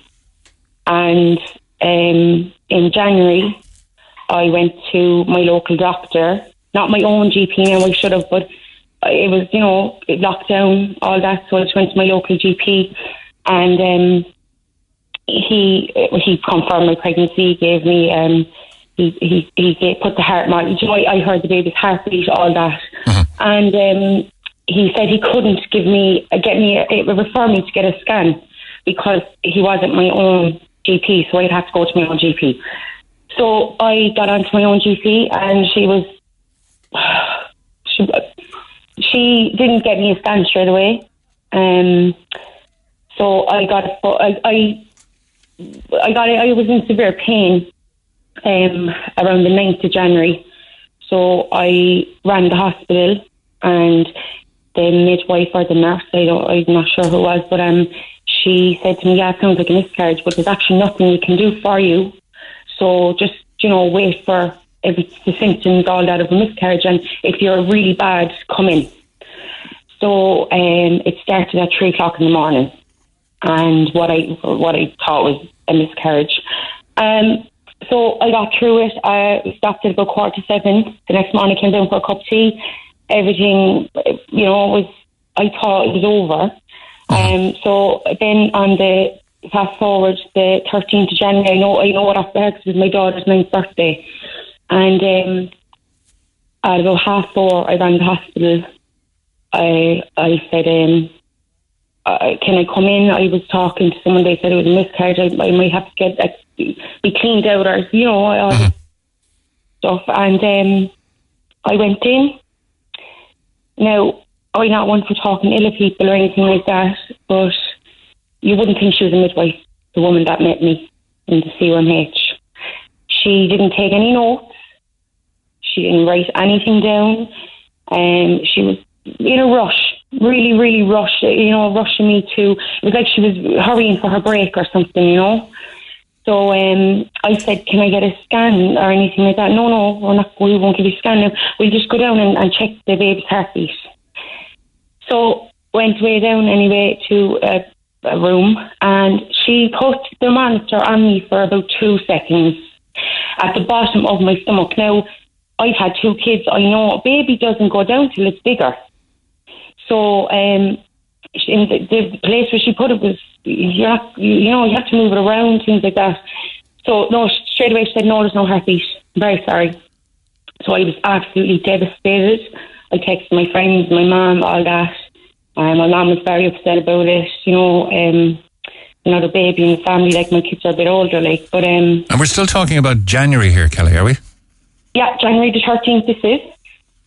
So that's grand, everything. Look, my life went back to normal as best it could. I got on with everything, bank holiday, Easter bank holiday Monday, April the 5th, I was relaxing at home, eating Easter eggs, watching films as you do, and I couldn't get comfortable at all. And every time I moved, it was just like it was something. I don't know. I didn't feel right. So it was about 8:30. I waited till 9:00, and I went to the bathroom, and it was absolutely horrific. I had a prolapse, which is the umbilical cord came out. So I thought I was dying. I thought it was my intestines. It sounds crazy, sounds stupid, whatever, but I thought it was my intestines. I rang the hospital straight away. She said, drop everything, come straight in. But she said, can you make your way? And I said, no, I'll have to get an ambulance. But you should do that because it'll take us ages to get you an ambulance. It would take you 2 seconds. So I said, all right. So I rang an ambulance. It's a pity I don't remember the ambulance woman's name because she was absolutely amazing. She kept me calm. I was shaking and everything. She came away up the stairs to where I was in the bathroom. They got her in about 15 minutes. And she said, can I see? I said, no. I was too afraid. I wasn't showing anybody anything. And she brought me into the ambulance. On the way to the hospital, the CUH, I started to kind of get very dizzy in the ambulance. She looked at me, she said, are you all right? I said, I don't know. That's what happened as well before I rang the ambulance, is like I got a head rush and I was all dizzy and I was like, oh my God, there's something happening here. So anyway, on the way to the ambulance, the hospital, the same thing happened. So she said, can I please have a look? I barely showed her, said to her, the person driving, we have to go straight to CUMH, this girl's having a baby. What? So I started laughing, I said, no, I'm not having any baby. I said, I miscarried 10 weeks ago. She said, no, you're having a baby. So we went, she said, okay, look, we'll see what they say. Because I kept saying, no, you're wrong. So we went into the hospital. I got there for 10:15. They got me fitted in a room in the labour ward. They gave me a scan. All I heard was a heartbeat, and I said to the midwife, whose heartbeat is that? She said, that's your baby's. I seen him on the screen. Oh, Mick, I screamed. I let it roar, I couldn't believe it. How far along were you at this stage? 24, 25 weeks? 25 weeks and 4 days. So that's just about at the limit of viability that the baby possibly could survive. No, I found out 21 weeks. 21, is it? You can keep a baby in an incubator and hopefully they live at 21 weeks. I was 6 months. So I begged the midwife, please will you take him out, please, I'll pay you. I said to put him in an incubator, I will take full responsibility for him. No, I'm sorry, we can't do that, protocol. What's the protocol? I have no idea. I have a lot going on in the background. I'm trying to figure all this out as well. What's the protocol? I have no idea. I think they went on a personal, what they personally felt. I wasn't anyway professional. I was treated like crap. Anyway, I had begged. This was 10:00 on the 5th, the night time, and at I kept begging him all through the night, please give me another scan, please give me another scan. His heartbeat was perfect at 10 o'clock. He was perfect. Like, he was big. You could see him. I know now it doesn't tell you how big they are, but like, he was a big. You could see him, like. And at 4:10, they gave me another scan, and he had passed at 4:08. So, sorry, no. Okay, take a breath, relax. So, I just was crying and things like that. Like, I was in shock. And I kept saying to them, like, why didn't you take him out? But she had said to me all that night, we'll see what'll happen. So, when they told me he's actually gone, they showed me him on the monitor, and there was no red flashes or anything. It was just him, like. So they induced my labour. They gave me a tablet, and I had him at 5:25 on the 6th of April. So I was in labour for a few hours, but I wouldn't push because I was afraid what was going to come out. Like, I was afraid what he was going to look like. And then to my shock, and I was so overwhelmed by it, the midwife who delivered my second daughter came into the room, and I just asked her, like, because different midwives tell you different things, so I asked someone that I trusted, what's he going to look like? She said, Kelly, he's going to look beautiful. All that he needs to do is grow. He's going to be tiny, but he's going to be fully formed. He's going to look perfect. So then I just pushed, and I had him at 5:25, and he weighed just over 500 grams. So half a kilo, that's about 1.1 pound, is it? Yeah, about that. So the midwives that were in with me were lovely. They were, like, I can't say anything bad about them. They were, my labour was terrible, because a live baby will help come out, but a dead baby can't. So I was doing it all on my own, and it was absolutely horrific. Like, they did offer me the epidural at the end, but by the time they did, I pushed, and he was out. Because I didn't actually go to 10 centimetres. You don't go to 10 centimetres or anything like that. I went to 5 centimetres, and he was out, like. So it traumatised for the rest of my life. Okay, you don't have to dilate to 10 because of the small size, is it? Yeah. You don't go. I thought I kept saying to me, 10 yet? She's like, no, you don't have to go to 10. She said you could get him out, like, at about 5 or 6, and I was at 5 centimetres when I gave birth to him. So because he was so tiny, but oh my God, the minute they handed him to me, all I said was, he's the image of my youngest daughter. Oh my God, they were the spit of each other, same nose, face, everything. His hands were big, his feet were big, like, he was just perfect. He was just so tiny. That's it. There was no. People have this idea that they're not fully formed on this. They are. They're fully formed at about 5 months. And you were coming up to 6, weren't you? Well, 20. Yeah, 5.5. Yeah, I was coming up to 6 months. So they could have put him in an incubator. I was talking to 3 girls outside when I went out for my fag, and outside the hospital, and one of the girls had a 22-week-old baby, another one had a 25-week-old baby, and the other girl was being induced at 23 weeks. So, and the 2 other girls that had their babies, they were in incubators. Now, one of the girls I'm in contact with, her baby did pass after a month of fighting, God love her. She did pass last week at 25 weeks. It was very sad for the girl, but she kept fighting for a month, But yeah. I would have preferred, like, I'm not trying to sound bad, but I would have preferred that to, have my baby for a month. Have your baby fighting for life rather than. Yeah, absolutely. What happened next? Not being even given a chance. What happens next in a situation like this, Kelly? I was in the hospital for 4 days. They looked after me fantastically. I was in a ward just for stillbirth and mothers, and they looked after me brilliantly. I can't give enough credit. I can't. I had a lot of people coming in and out of my room, things like that, but look, that's all part of it. There was a lot of counsellors in and out. A social worker came in to see me. I just said I didn't want to speak to her because I haven't heard great things, you know. I had him for 4 days. Then someone came into my room and offered, did I want to take him home? So me and my mum were just sitting there saying, can we? And the midwife said, yeah, you can for a few days, but we need to come home with a cooler bed.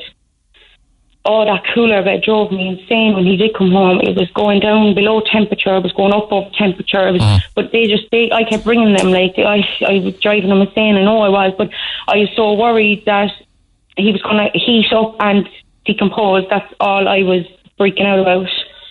And but you had 4 days at home with him? I had 4 days at home and 4 in the hospital, yeah. So he was cremated on the 13th. The 13th of April. And you weren't able to let him go? No, I know. It was my my partner, that Dara's dad, that had to stop me from taking his funeral, his coffin back from in the cremation place. Like, I couldn't believe what was happening. I couldn't believe what I was going through. I have 2 healthy kids. I have 2 alive children. Like, oh my God, when someone finds out they're pregnant, like, this is the last thing that you expect you'll have to deal with, and you have to deal with it.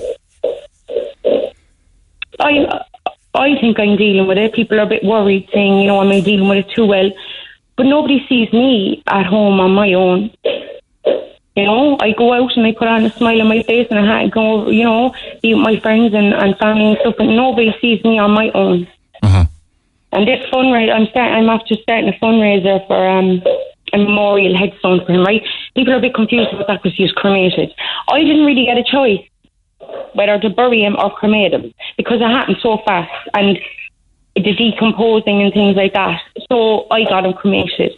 But my plan is, what I'd really love to happen is I actually put a deposit down in a plot out in my area, out the road in a little graveyard. And I'm going to bury some ashes in that, but I want to get a headstone and put it up and have a look, some lovely things written on it for me and my kids and my family. So you want to have somewhere to be able to go? Yeah, exactly. And Dara has a godmother and a godfather, and the godmother did say to me, like, are you sure fight if you don't want to get him cremated, because you will want somewhere to go for him. Like, I have his ashes, yeah, I do. I mean, I bring them. I know this might sound crazy, but I do put them in my handbag sometimes, like, just because I want to see he's my boy, he's my child, So I want to be able to go somewhere with me and my daughters and go and sit with him for a while. Do you know what I mean? That's it. So that's why I started this fundraiser. But it's struggling a bit because I don't have social media and things like that. So I've had a lot of support. A lot of my friends have donated, like, up to $350, which is great, in 4 days. Like, you're dealing with it very bravely, and it's very brave to come on here and tell the story as well. I know you took a few minutes to get your breath together with nerves and that. No, I was very nervous, very nervous. I wouldn't say you're dealing with it very well, and I don't think anybody could, but I know you're dealing with it bravely. I can tell in just from the tone of your voice that it's really, really affecting you, and that this, unbreakable bond that you had with Dara is still there. Absolutely. I'm heartbroken. I lost my partner 2 years ago. He died in Oliver Plunkett Street in town, and I was with him for 6 years, and I thought that was, my life was over after him. I still grieve for him, but losing your child, my God, I never thought ever that this could land on my door, ever. How much do you need to raise to have that headstone that'll give you some sense of closure? Well, my goal is 1,500, but a young fella, James Morrison, got on to me through, I set up a memorial page on Facebook for Dara, and he got on to a friend of mine that shared it, and I got his number. I rang him, lovely, lovely young fella. He does the headstone, so he said that, try and raise as much as I can, and he will help me with the rest. So he'll do it as perfect as I want. He'll do anything that I want. So I was really uplifted by that, because I was feeling really, I just didn't think it was fundraiser, it was going to go anywhere. I couldn't share it, but then a lot of people did start sharing it, and I'm still getting donations, And where can people find the GoFundMe page? Well, It's obviously on GoFundMe, but it's on a memorial page called Dara's Memory, but memory is MEMORIE, because they wouldn't let me put Y. I don't know why, but...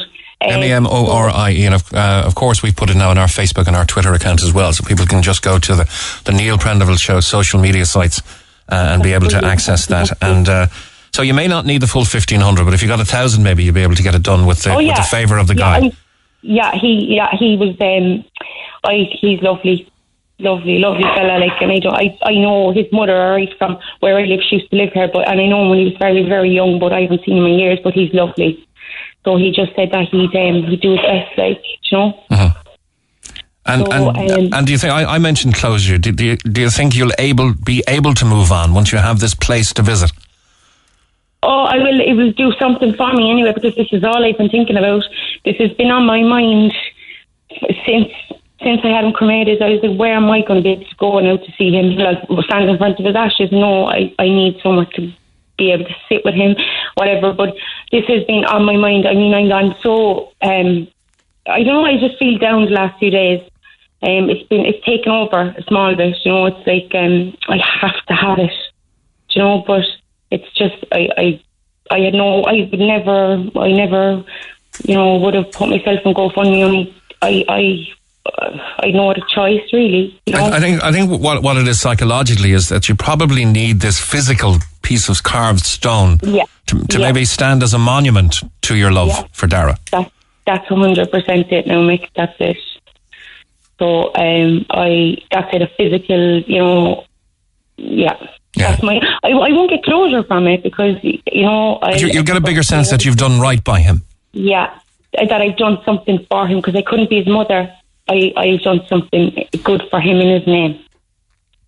You know, so that's why I'm kind of you know, I really want this. Like, and for my kids as well, my daughters. You know. Mm-hmm. That's their brother. I mean, my youngest one only said to me at Christmas that she'd love. I said, what you want off Santa? I'd love a baby brother or sister. I said, laughing. And then I found out 2 weeks later I was pregnant. So, and then all this happened. Now, I only just recently told them, because I know, like, you think you tell them straight away. Imagine how confusing that is for kids. If it was that confusing for me that I was pregnant, then I had a miscarriage, then I wasn't, then I am, do you know, all this. So I wanted to protect them as well. But I did tell them my youngest she doesn't really understand a lot, but my oldest she's pretty upset about it. She wants, that's her brother. Sad for herself, sad for you, sad for what might have been. Yeah, absolutely. I'll forever think about him. Every Christmas, birthday, Easter, everything, I just forever think about him. Kelly, this has not been an easy story for you to relate, especially on the airwaves to thousands of people, so I do salute your bravery on that, and I do hope you reach the target, because it's through the goodwill of the people, really, that you might feel some positivity coming out of this, and to build that monument to the love you have for Dara. That's it, and people have been very supportive and so appreciative of that, you know. All right, Kelly. So, thanks so much, Mick. Thanks a million, and I hope you feel a little better having, you know, got it out there and got it a little more public. And it's another step, you know, towards doing the right thing for Dara, and we hope it works out well for you and that you'll find that closure and some ability to move on. Absolutely, yeah. Thanks a million. Thanks, Kelly. I appreciate it. Cheers. Take Thank care. you. Bye. Thanks. Bye-bye. It's coming up on 12 minutes to 11 now. This is the Neil Prendeville Show. Tweet the show at Neil RedFM. 104 to 106 Red FM. And especially yesterday, alongside the hotels, the hospitality industry kind of reopened with the al fresco buzz that we're all talking about now. And in the spirit of rebirth and the phoenix rising from the ashes, I wanted to drop in on Donald from the Dutch Tulip, which is reopening in Mallow. Morning, Donald. Hi, how are you? Very good. Now, you've got a very prominent stand, if you like. They call the site the stand, because anybody going from Cork to Limerick will have passed the property on the main roundabout as you go on the Mallow bypass. It was called what? The Arch? Was it not the Arch? Is it the... No, the roundabout in, yeah. The roundabout in. Yeah. And I've often had it. There was a really, really decent lunch there, but then there was a fire. Yeah, that's right. There was a fire there in 2017. There was a fire. It was badly damaged inside the restaurant side of it, and so we just purchased it before Christmas, on December, and it does a lot of work that into now at this stage to get it up and running. So I don't want it up running. So there's a wine bar, cocktail bar, open plan kitchen, and there's 26 bedrooms. Yeah, because it's that kind of location, and I know that the motorways and the main thoroughfares are dotted with all these convenient service stations. There's one at the opposite end of the bypass to you, but you're on the crossroads there between you're on the Mallow to Cork Road, and also at the roundabout for the Mallow to Killarney Road and Mallow Racecourse, and all of that. And places like yours, for instance, in the past 30 years ago, do you remember the Blue Dragon in Kilworth? You couldn't go to Cork from Cork to Dublin without calling in there, or if you did, you'd have to call in on the way back. Yeah. No, it's absolutely. It's a fantastic location. Like, you know, we're actually developing a big beer garden there at the moment. So it would be as you come in, you'll be able to see from the Cork side. So there'll be seating about 160 people. Brilliant. Okay, and then you're going to need that, of course, in the next 3.5 weeks before you can open inside. Yeah. So it is. So that could be the first one now. So we have power connection is coming tomorrow. So we're hoping then to what's called it to kind of soft launch. Maybe, we're hoping to open the beer garden first, maybe in the 15th. We're not quite sure yet. So we're launching the website on Saturday. How many do you hope to employ, Donald? At the moment, no, there's 28 which we have confirmed that we're employing at the moment. But when it's all up and running, we'll be close to 50 staff. Right, okay. And I have to ask you, the name, the Dutch Tulip, where did that come from? I tell you where it came from now. There's a girl, I met her there, she's a 19-year-old girl, Shauna Murray, and she's in college doing web design. So I told her, I said, look, I'm looking for a name that relates to me or related to anything locally. We wanted a name that can travel, because I'm in talks now at the moment about opening another one in Limerick and in Dublin, so we're looking to expand these further, the Dutch Tulip, so she came out with this presentation and there was a lot of different names, and that was the one that was just... Okay, so it's not so much the name of the Mallow venue, but more the name of a brand you're going to grow, is it? Yes, yeah. So we're in talks now. We got a lot of attention from different locations where people are asking us to see where do we open and things like that, but I suppose my time is limited at the moment, but I'm looking at a place in Limerick and Dublin at the moment, where we can kind of expand from there, You must be a wealthy man, Donald, are you? I don't know about that, but it's just I'd be big into the franchising side of it, yeah. And that's what we're trying to do. We're building a hub, I suppose, in Mallow, where we have such a good location, but we're just trying to set high standards where we can just kind of franchise it out. Then is it? Yeah, look for different locations, but we're kind of. The inside of it is completely bright and it's very modern, and everything is going to be table service from start to finish. That's the one thing with the open tank kitchen. It's all going to be table service, the drinks, and even I know it's all table service at the moment, but we're hoping to continue with this throughout. Yeah, because it's going to be a long time before the pubs, as we knew them, will be back as we knew them. Could take a number of years. Yeah, but look, the pub trade is changing, I can foresee it changing, people expect to be, stuff you brought to the tables and that extra service, you know what I mean? Like the rooms even, I suppose we've done a high quality job in the rooms, and we're just kind of bringing... How many rooms are there? 26 rooms. Oh, it's a big, that's a big amount of it. That's hotel, sort of. Will you get a hotel license there?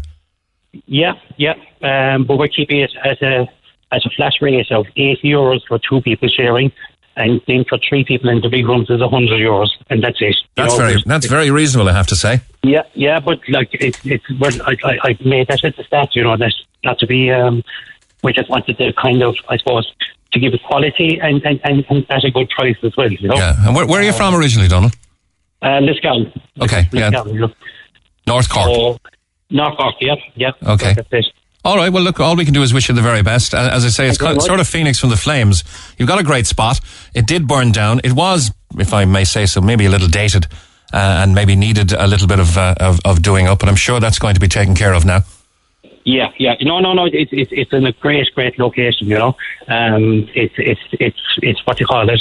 I know we're really excited. We're excited about really and truly what's to follow after this. You know. Yeah. Leave us know when you do open for the first customers, and we'll give it a shout out for you. Okay. I will. You didn't quite make the opening yesterday, but you're on the way. It's in the post. Couple of weeks. No, we're on the way. We're on the way indeed. Donald, very best of luck, and watch out for it. You heard it first here. The big brand, one of the biggest brands in the world, is coming, starting in Mallow, and it's going to be called a Dutch Tulip. Thanks a million, Donald. Bye-bye. Thank you very much. Thanks. Bye. All the best. Bye-bye. Now, it's 2.5 minutes to 11 o'clock. We have news at 11 on the way on the Neil Prendeville Show, and then the final hour of the programme. Back to your calls and comments. Keep them coming on 086 8104 106 by text, and by call you can call us on 1850 104 106. Hi, it's Connor. Join me Sunday from 7 for Green on Red, bringing you the biggest, the best, and newest names in Irish music. Get it off your chest. Text the Neil Prendeville Show now. 086 8104 106. Red FM. 8 minutes past 11. This is Mick Mulcahy, and we have dozens of texts I need to get through because they're just building up. The show generates quite an amount of texts. So I met the guys from Dancing with the Stars and got a buddy in trouble for posting a photo of myself with Nancy DeLolio on Facebook at 4 a.m. His wife went mental. She thought we were out. Not up to much good. I met Georgie Best in the sound store, says Roseanne Dennehy. I was at Dennis Irwin's testimonial where I got to meet Kevin Moran. He said to me, "Did you get out of that limo?" I got out of a rust bucket minibus. He was sound out though. I met Christy Moore after the marquee. He's a legend. We were with Wacker and John Spillane, says Frick. I met Henry Cooper, the boxer, walking his dog in London. I met Gary Kemp from Spandau Ballet on the Tube in London, and Freya Riding from Castles. However, my husband has met Callum Best, Miss Dynamite, and Adele. He met her at a gig. She had come down from London to Essex to watch a band that was playing. He was chatting away to her, not thinking she was anyone special, and then our daughter walked into the venue and almost passed out. She saw her dad was chatting to Adele.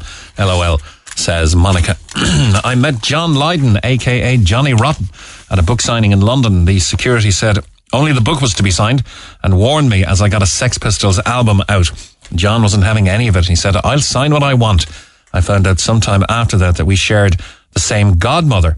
Wow, you share the same godmother as Johnny Rotten. Sean Gordon. I live in Churchtown in North Cork. I met Alex Higgins when he called to the door looking for directions to Oliver Reed's house. Oliver Reed lived just a mile away from us. I'd say that was some party that night. We met Ian Glenn, a.k.a. John Mormon, in Galway while he was shooting a movie and got our photo taken with him. I met Tyson Fury in Harrods in London, says a texter. We're married 29 years, and we met Paul McGrath and his partner in Disney World in Orlando, says Margaret in Douglas. Another texter has met Sigourney Weaver in Paris. Another has met Jim Bartley, Bella Doyle in Fair City in the West Lodge in Bantry. Another one met Finbar Fury in Killarney. My mum's second cousin is Jonathan Rhys-Myers. We haven't yet met though, but she has. I lived a few doors away from Ken Doherty. He was a true gent, says Roisin. I met Jeremy Irons and Graham Norton in Skibbereen, says Joe. I was meters from Phil Collins. I got a wink from him. That was the best of them all. And of course, our own Keno. I used to serve him takeaway in McCurtain Street, says Pam, the taxi driver. I met Ronan Keating and his dad and sister in Silver Springs. I met Cliff Richard on Oliver Plunkett Street on the 11th of June when he was playing in the Marquee. And just a couple more.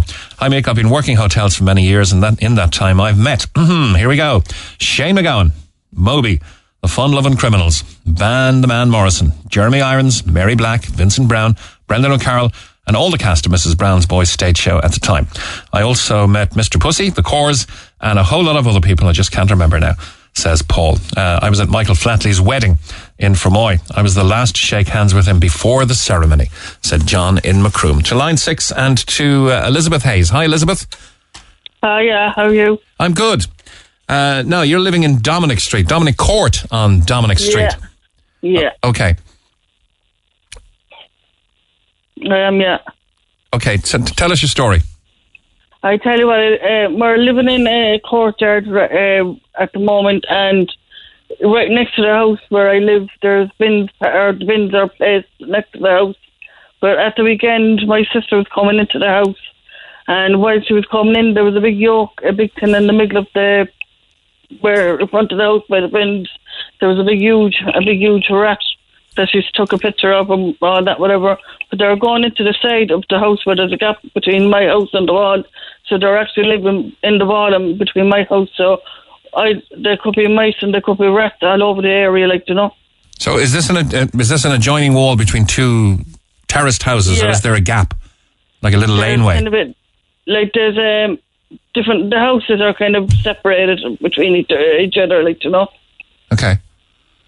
So, like my neighbour next door has been onto the council, I think, a number of times, and my sister has been onto them for me as well, complaining and saying about the rats and the mice in there. I was onto them again not long ago, saying like that my back is my cupboards in the kitchen are being the walls have been at the back by the mice. You can see where they're eating through the walls and all that. And they were meant to get somebody to come up, but nobody's coming near the house, and nobody's coming to do any of the work or anything that needs to be done in the area because of this COVID-19 problem at the moment. Like, nobody's doing anything for us, like, you know. Mm-hmm. Well, construction is ongoing, and necessary maintenance must be, that must be okay. There's nothing where I am at the moment going on. We're on to them, like, there's people there's people there with kids. Like, kids can't go out and play in the courtyard because there's of the mice and the rats in the area, like, you know. And were you telling Brenda that the rats are the size of cats, some of them? They're huge, the size. I sent a picture on to someone that I was talking to at the weekend on your side, and they're big enough, like, you know. So where do you go from here? Can you not get in maybe a private pest controller? Well, we could, like, you know, but we don't know what the situation in that area is, like, you know. We could do something, like, you know, but we could put stuff down on, but we can't do anything at the moment because we could put poison down and try and get boxes, the trap boxes and all that, whatever. But, like, there's cats in the area too, so we have to be very careful with them as well. Yeah, okay, because I know that Martin Geary's been a very good friend to the programme and I've been on, and he's got a pest eradication company. Maybe we could get Martin to have a look at it for you. Yeah, that's grand, yeah. It's just that there's nobody listening to us, like, you know. And, like, with the bins there and everything, like, that's what's causing this as well, like, you know. And plus, there's a lot of furniture parked in the corner after your courtyard as well, like, you know. Yeah, but the wheelie bins shouldn't be an issue if they're sealed properly, if they're closed properly, unless they're overflowing. They'll be overflowing, because there's other people using the bins. That's what we use in the bins. So the rats get into the bins? We have been on about the bins a long time ago, and we said about other people coming into the courtyard because the gates are open and the locks are broken on the gates so people can walk in.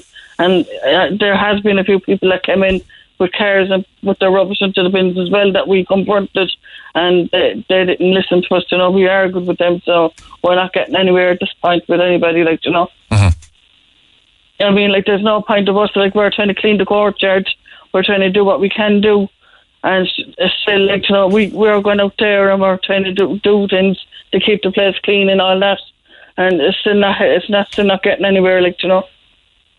Okay. Don't know where you're going to go from here unless you get in a private contractor to have a look at the problem. Like, we're getting onto them again. Like, I know next door, my neighbour has been going over there and getting onto them, and he has the same problem like that I have. And all they're saying is they're taking your name, they're taking your phone number, your address, and they're saying that they'll get somebody in touch with you, but we're not getting nobody's phone and they're coming near the place. And the rats are getting bigger? They're huge rats now. Like, I never saw the size of them in my life. I saw mice, but not the size of them. Okay, well, Seamus from the Neil Prendeville Show production team has contacted the council earlier on your behalf, and let's see if there's anything we can do to move along I'm that hoping appointment. Because, like, it's just not fair, like, to be living like this as well, like, you know. Like, I'm afraid to go to sleep at night time because I'm afraid in case they're around the house or anything like that. I don't sleep well over it, like, you know. And you've evidence of mice already in the kitchen? If there's mice, there's going to be rats, I guess. I have evidence of mice in the kitchen that they have been in the house, which I'm after care. I can't use the bottom cupboards because they're eating at the back of the cupboards. There's a little hole and they're really able to get in, so I can't use some of my cupboards because of that problem. So I'm after putting down. I got a rat tin, or something like a tin that you plug in that keeps trying to keep them out. It's a noise, like they hear some noise, and I don't think it's even working, to be honest with you, like, you know. Yeah, I have one of them. Don't know if it's been on for years, so I don't know if it's working or not. It's just a kind of a ping thing. It's kind of ultrasonic sound, keeps them away. Yeah, it's something like that. Yeah, like I have one of those jokes, and I have that plugged in, like, in the kitchen, and all that. I even got a cat in the house thinking it would help them out the problem, and it's not even helping nothing at this point. Like, the cat is going in behind the coop, all right. She's hearing something, she's watching everything, like, you know, but it's not catching anything. And not catching anything yet. Okay. So, you know. All right, let's see where it goes, Elizabeth. Thanks a million. Thanks very much. Thanks. Cheers. Bye-bye. That's Right, Elizabeth Hayes in Dominic Court in Dominic Street. Now, before we go back to our phone lines, this email I wanted to read out. Hi, Mick. Have you tried to book a holiday here in Ireland for 2 weeks in a hotel? All I can say is shame on the vast majority of hotels here. Yet again, the idea of the greedy Irish taking advantage of their own pops up its ugly head. How can the hotels charge the price they are charging, even for a week? You would have almost a month in Spain for the same price. That's your flights, your food and drinks, plus guaranteed sun. All I can say is that we know the Spanish don't pay great wages to their employees, but when you look at what the Irish hotels pay their employees, I still can't understand how they can charge so much. You'd really want to be loaded to have a 2-week staycation here in Ireland. But I think because they can get this money from wealthy Americans, they think the Irish people can pay the same money. I think I heard on the news there's about 3 billion euros sitting in Irish bank accounts since the start of the pandemic. Well, can you tell the bigger hotels that money must belong to the wealthy Americans waiting to holiday in Ireland? For basic B&B in hotels in the Kerry area, this is without any evening meals for a husband and wife. In my opinion, the price is nothing short of them putting their hands in your pocket and robbing you blind. I'm all for supporting Irish, but when they can do stuff like this, it drives me crazy. Prices seem to be 2 to 3 times more than they were pre-pandemic. Johnny Bongos is on line 1. Hiya, Johnny. Hello there, how are you? Where did you get the name Johnny Bongos? I've heard of you before. Mick, you're doing a fantastic job. Well done, sir. Thanks a million, Johnny. Tell us about the name first. I got the name there, Mick, years and years and years ago, and I used to play sessions, like, you know, there were a lot of Johnnies and Johns and Toms and all in the band, you know, and one of them used to call me Bongo John, so they changed to Johnny Bongos. That's the kind of thing that'll stick for life. Yes, indeed. It's a well-known name, thank God, you know, so thanks for the God. And how are you keeping, sir? Sure, not too bad. I'm thinking of another Johnny I used to know. He was called Johnny Bo Peep. He was called that after being caught in a compromising position. Shall we just leave it there? Yes, indeed. Thank you. Okay, now you met Elton John's band. Yeah, I met Elton John's band the first time they came over to Ireland to play in the Marquee in Cork, Mick, you know. Basically, I was playing Coonan's every Sunday with a band called Arundel. That was with John and Kevin Byrne. And apparently, they came in to hear the show, you know, and I play a lot of percussion instruments plus a drum and drummer over the years as well, you know. Mm-hmm. So they asked me after what kind of percussion instruments I was using. So it's the baron, the spoons, the djembes, and the timbalas, the cajon, you know. And so they asked me, will I go over to the Clarion Hotel the following day and give them private lessons for a couple of hours, you know. Okay. And so my biggest idol of drummers is Stuart Copeland from the Police, and also Roger Taylor, you know, from Queen. That's what I studied when I was going to school and college and stuff, you know. Right. Excuse me. So up to the hotel, lo and behold, there was Stuart Copeland with the lads as well. So I thought, drummer with the Police.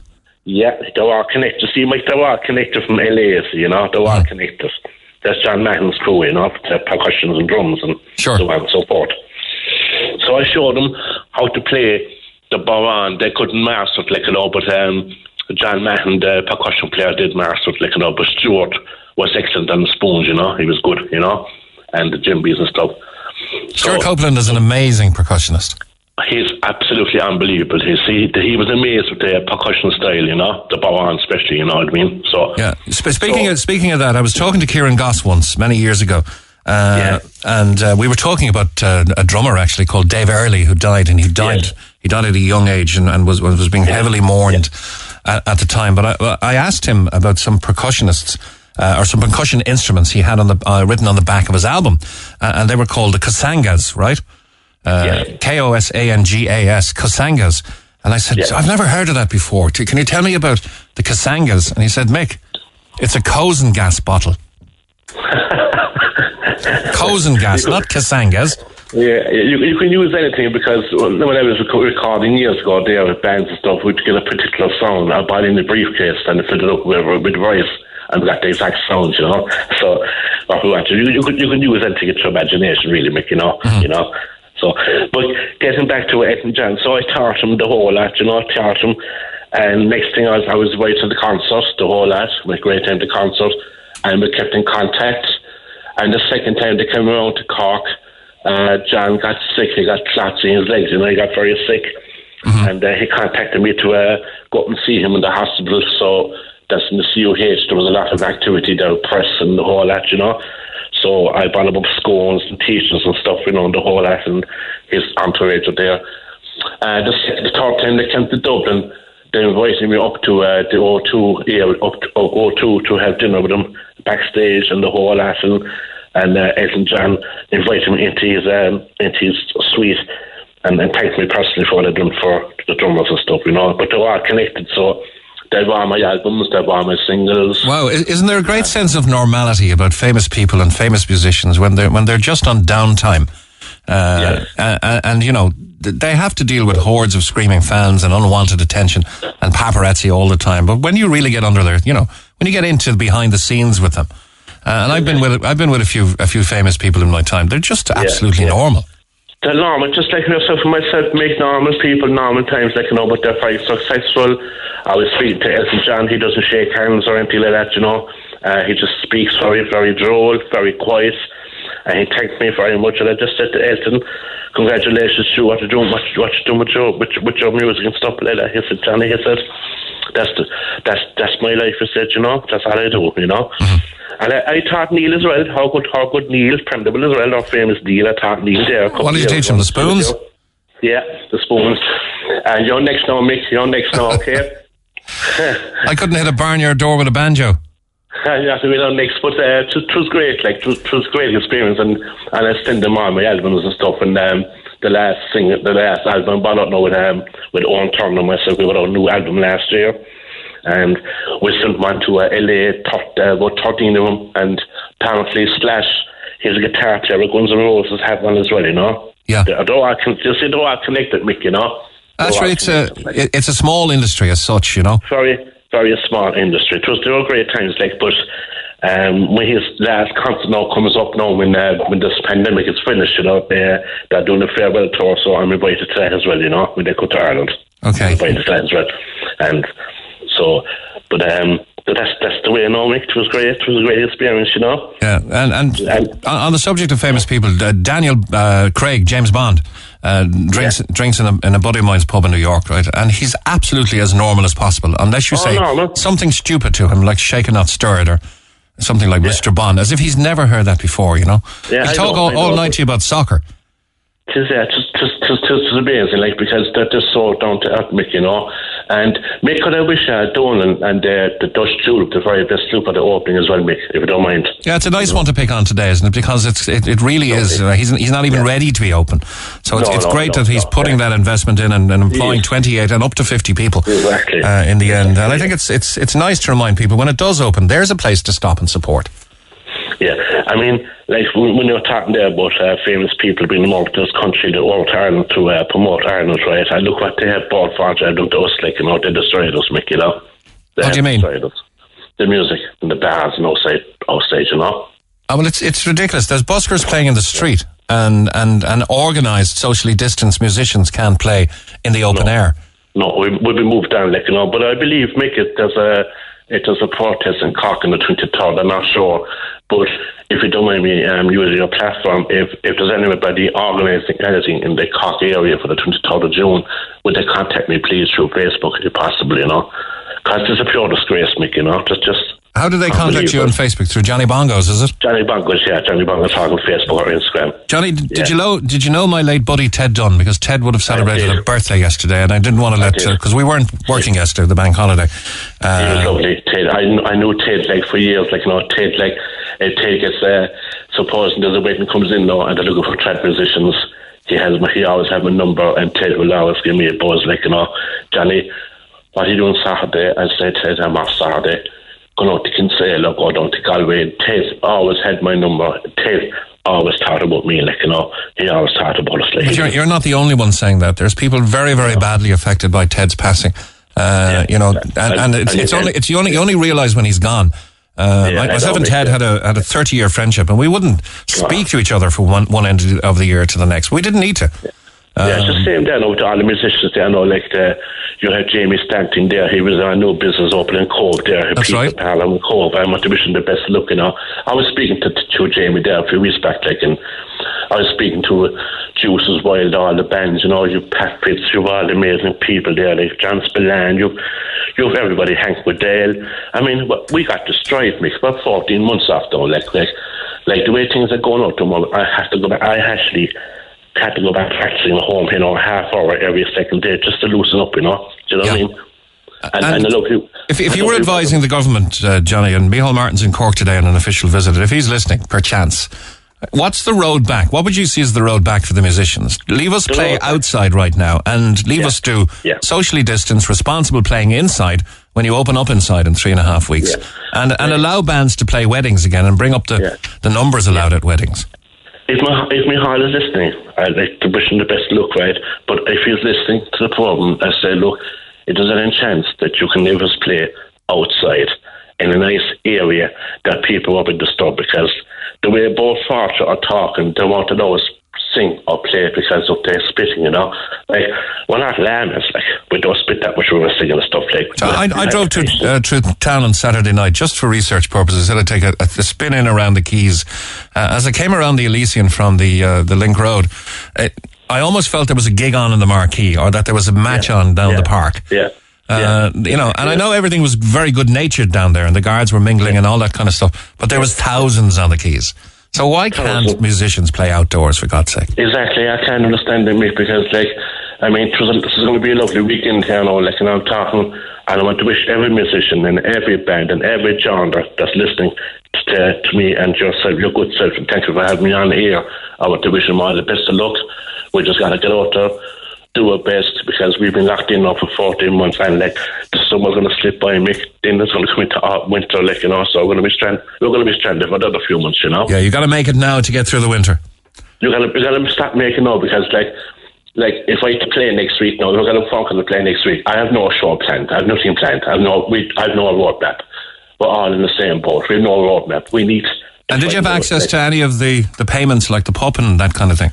No, Mick, no. I'm okay there, I think, God, so I'm grand, so we our family have our own payments and stuff, Okay. So grand that, so. All right, Johnny, listen, all the best, and leave us know if that protest is being more cohesively organised, and we can give it some publicity for you. If somebody can get on to me, or get on to your good self, and Mick, thanks for having me on, thanks to Mark and Ian, you're doing a fantastic job, and well done, Louis Tosh, after all these years, Michael. Thanks, Johnny.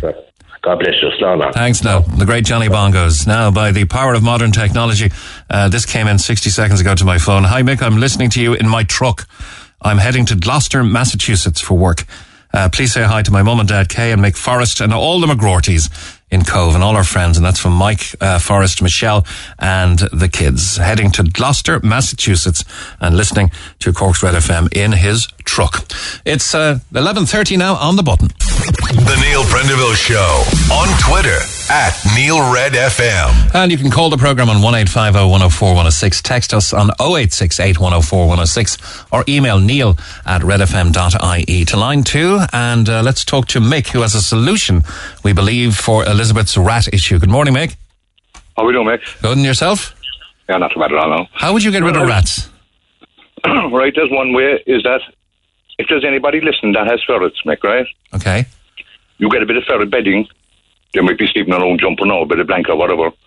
But get a bit of the ferret bedding and put it down where you think they're coming in. The rats will smell it, the ferret. They won't know that the ferret's not there, but they'll take it as soon as they smell them. Okay, because the ferrets are a predator for the rats, are they? Oh, they are, and as I said, if a rat smells a ferret, he's gone.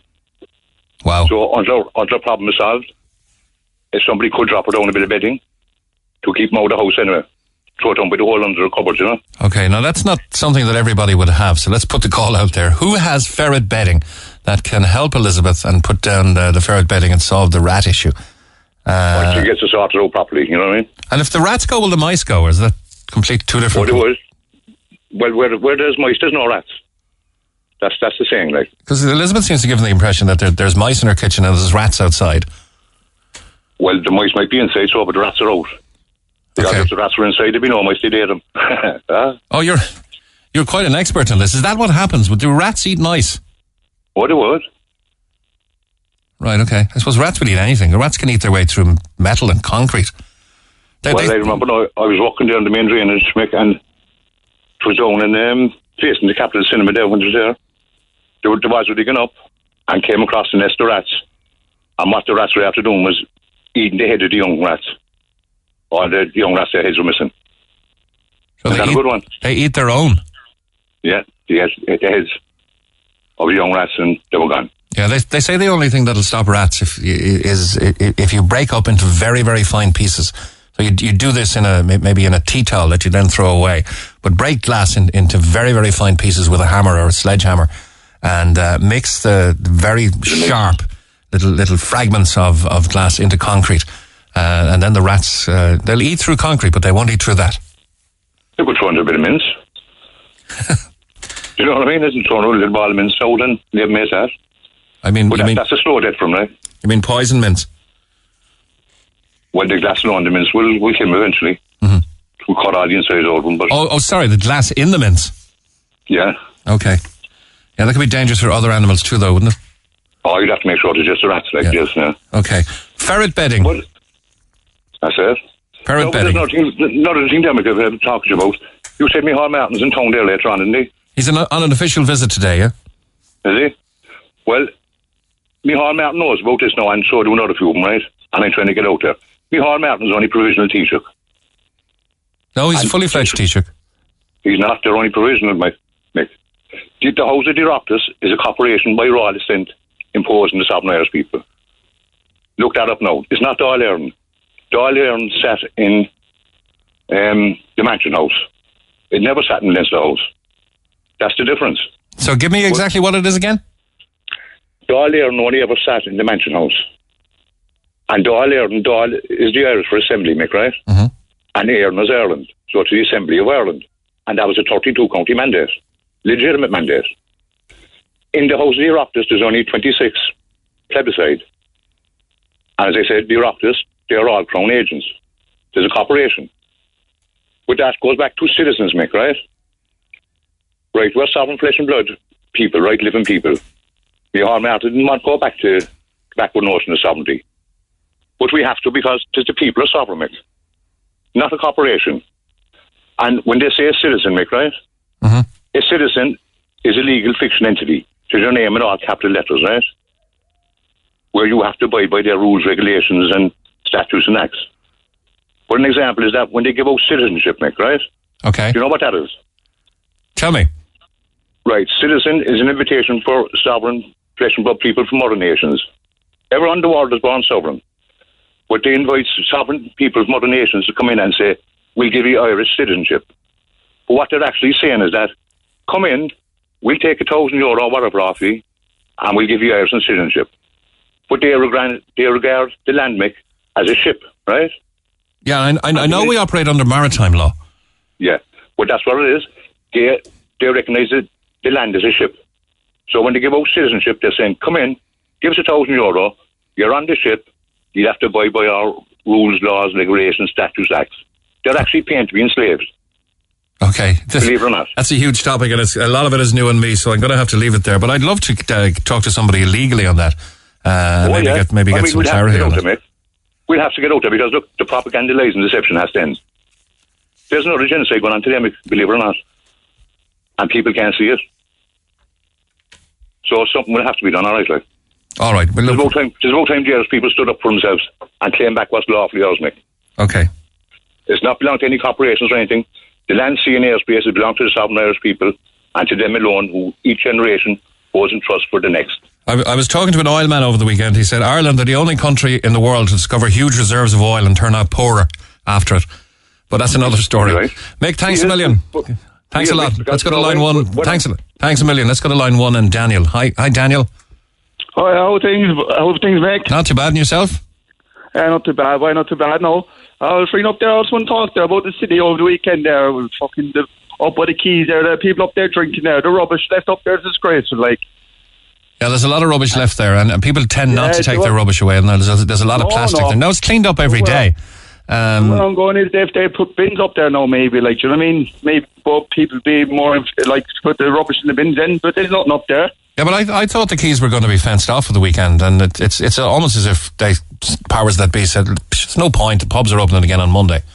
No, the pubs are open, like, sure, but with the nice weather now, people are still going to be outside drinking, like. I didn't see anything fenced off down there at the weekend, Daniel. There was a boat fenced off, all right, that's about it. Yeah, exactly, like, but like, sure, they're on about putting these fences up there, sure, what fences are done up there? There's none up there. There's none up there, no. No, exactly, like, and they put out these things, like, they're putting things up there, like, sure, they put a fence up there, they're going to be ripped back down there by all the young people again, anyway. Yeah, did you see that happened? That happened in Dublin, where they were. Was it up? One of the bandstands or something. It's disrespectful as well for the people doing all the work up there. Like. So how do you think it's going to look like next weekend? Now, will all of the people who are congregating on the quays think, this is great crack, we'll keep doing this, or will they all assimilate into pubs in different areas? Well, a few of them go down to the pubs now, but well, sure, once the pubs close now, that's where they'll be going again, straight back down there. With the weather, like, to sure there's lovely heat out there now at the moment, like. Yeah. So you can never be sure, but I thought I drove past a certain element of underage down there as well. That must be great crack for them to say, we can mix in here with the overage people and. Well, yeah, sure. There's too many people down there for the guards to be kicking them all away, like, What I saw now was early, about 9:30 on Saturday night. What I saw was a lot of good fun and a lot of good nature, and even guards who were smiling and engaging with people, and that's good. Now, I know there was baton charges in Dublin, right? Yeah, I know. And when you see 1,000 people on South William Street really, really getting into the crack and up close, cheek and jowl with each other, and, a family of 6 or 4 can't sit out and have a meal. Well, they couldn't until Monday anyway. I'm just wondering, like, there's a lot of inequity there. There's a lot of it up there, like, but, like, sure, there's a lot of people there all trying to enjoy themselves, but after too many drinks, then that's when all the trouble ends up being starting, like, later on the nights, like, and sure, like, there's younger people down there now as well, like families stuff out for their walks, and sure, like, they're only being targeted then by all the younger people as well. Yeah. All right, so a disgraceful condition the city was left in on Saturday and Sunday mornings. Yeah, I think more needs to be done with bins and stuff like that up there, maybe. Was there anyone on the quays last night with the pubs doing outside hospitality, I wonder? I've no clue now. I didn't see the quays now last night, but I assume there was more people out there again last night. Like, there probably wasn't as many as there was over the weekend, but I'd say in the summer now, people won't want to be going to the pubs buying their drinks, like, so they'll be out spending less money in the quays, like, They will, yeah. All right, Daniel, thanks a million. Thank you very much, mate. Thanks a lot. Cheers. Bye-bye. It's coming up on 18 minutes to 12. Seamus is on line 6. Did somebody say Snoop Dogg? Seamus. How are you doing? Good, and yourself? You met Snoop, did you? I did, about 15 years ago. I was listening to your show the other day. It was interesting. I mean, the Jackson story was the ultimate, really. Like, it's amazing to have a guy spend 3 weeks, and then to hear this morning, 3 months. Michael Jackson's driver was with him for 3 months. There was a story actually, just funny enough about that as well. When at some stage he was over, and I think he was up in Dublin with his children a number of years back, a couple of years before he died, and he did a stop off. There was the driver actually released the story obviously to the press. It made the newspaper at the time, one of the local papers up in Dublin. But he stopped off at McDonald's on Colmore Road, I think it is, just off the next road in Dublin. Broad daylight. Busy spot. I mean, it's just you couldn't write this stuff, Yeah. Brilliant. I was in Dublin Airport about 15 years back, and I think, as far as I recall, I think Snoop had been, I could be wrong though, I thought he was banned from playing a gig in Ireland, or he was banned in terms of taking a flight directly into the UK. Anyway, I was just coming through Dublin Airport, back from the UK myself. I was walking through the arrivals lounge there in Dublin Airport, and as soon as I got past the passport control check area, I walked all the way through, and I just turned a corner and I just bumped into somebody shoulder to shoulder. It was absolutely bizarre. But it was himself, Snoop Dogg, and there was a lot of other. You can hardly miss him. He's a big, tall, lanky guy. He looks about. I'm tall myself, but he's about. I think he was 6'1". Yeah. Extremely skinny. I looked at him for a second. He just smiled, and then we just a small chit chat when I realised who he was. Because I was just stunned. I was like, oh my God, it's actually Snoop Dogg. You know, what do you say? And he just laughed. He apologised. I apologised as well. Just didn't see each other. And then obviously there was an entourage of these really, really big black guys with all of the cases and everything else. And you knew straight up this is an artist of some form. This is a big star, yeah. Yeah, no, it was kind of surreal to see him. Like, he's very, very gone in reality. Like, I mean, he looked to me like he was a little high enough for this. He had the headsets on, these kind of like the Beats. Beats headsets, yeah. Yeah, he had them on. He took them off just to say apologise, said a quick hello. I didn't even ask for an autograph or anything like that. I was just kind of really surreal and bizarre to kind of bump something like that. It was just a small chit chat as to where we were coming from and where we were going, and that was it. And on we went, and he was walking on ahead with his entourage. Like, but we were standing in a queue in Heathrow Airport one time, myself and my wife, and a guy turned around and he thought he knew her. And said, come this way. I've got a shortcut. And we got him the lift with this guy. It was Billy Idol, right? And I don't know, did he realise he didn't know her or whatever, but we got the shortcut with him anyway. Oh, very good. These things can happen, you know. They do, yeah. It's bizarre. Like, it's kind of surreal, I suppose, when it does happen. I know when he went through, there was a bit of a kerfuffle, or, you know, people were kind of realised. I think there was some people. He walked through the arrivals lounge, like where the general public goes. You know, you can imagine with some of these celebrities, they have their own exit areas from the private plane onto a bus. But the actual bus, there was a bus parked outside, and I could see it. And all of his crew were walking with him to the bus. And as he walked out, then people started to realise, oh my God, look, it's actually Snoop Dogg. So obviously they had to kind of, you know, I barricade the fans away from him. Like, but he seemed all right. There's another terminal, Seamus, in Dublin Airport. Not many people know about. It's called the North Terminal. You know, the big Terminal 1 and the big Terminal 2. As you're walking between one and the other on the kind of a walkway, the glass walkway, you can actually see it if you look carefully enough. It's just an older building. It's called the North Terminal, and that's where all of the the celebrities will be taken out to clear customs. I didn't realise. Like, yeah. There's a kind of a hangar over there. You might see the tails of some jets. Like, I know when you go into the multi-story there across the way. Like, man, I didn't realise. Actually, maybe that's the area. Very good. There's a friend of mine, Pat Ford, and I thought I had his number. We call him Mossy. And if you're listening, Mossy, I'd love to talk to you on the programme about famous people that you've processed and met through Cork Airport, because Pat handles all of the private jets that come in and out. And so essentially, he meets everybody coming off and greets them to Cork. And he's got he showed me some pictures on his phone. Here's me and Bill Clinton, and here's me and Julia Roberts, and here's me. You know. Brilliant. Very good. What a job. Brilliant, Seamus. Thanks a million. Yeah, not a bother. Thanks a million. Take care. Cheers. Bye-bye. It's the Neil Prendeville Show. This is Mick Mulcahy. It's 11:45. The Neil Prendeville Show on Cork's Red FM. Our phone lines remain open after midday. 1850 104 106. Coming up on 10 to 12 by text on 0868 104 106. Hi, Mick. I was cabin crew with Gulf Air, Swiss Air, and was a cabin service manager for British Airways for over 20 years in total, starting working as crew in 1998. It was always a rush to see the passenger list for the Barbados and Maldives flights.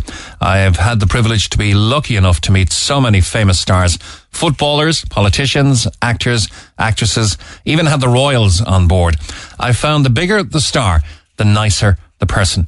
I found the Z list the most demanding, to be fair, and had the most outrageous demands and rudeness from them.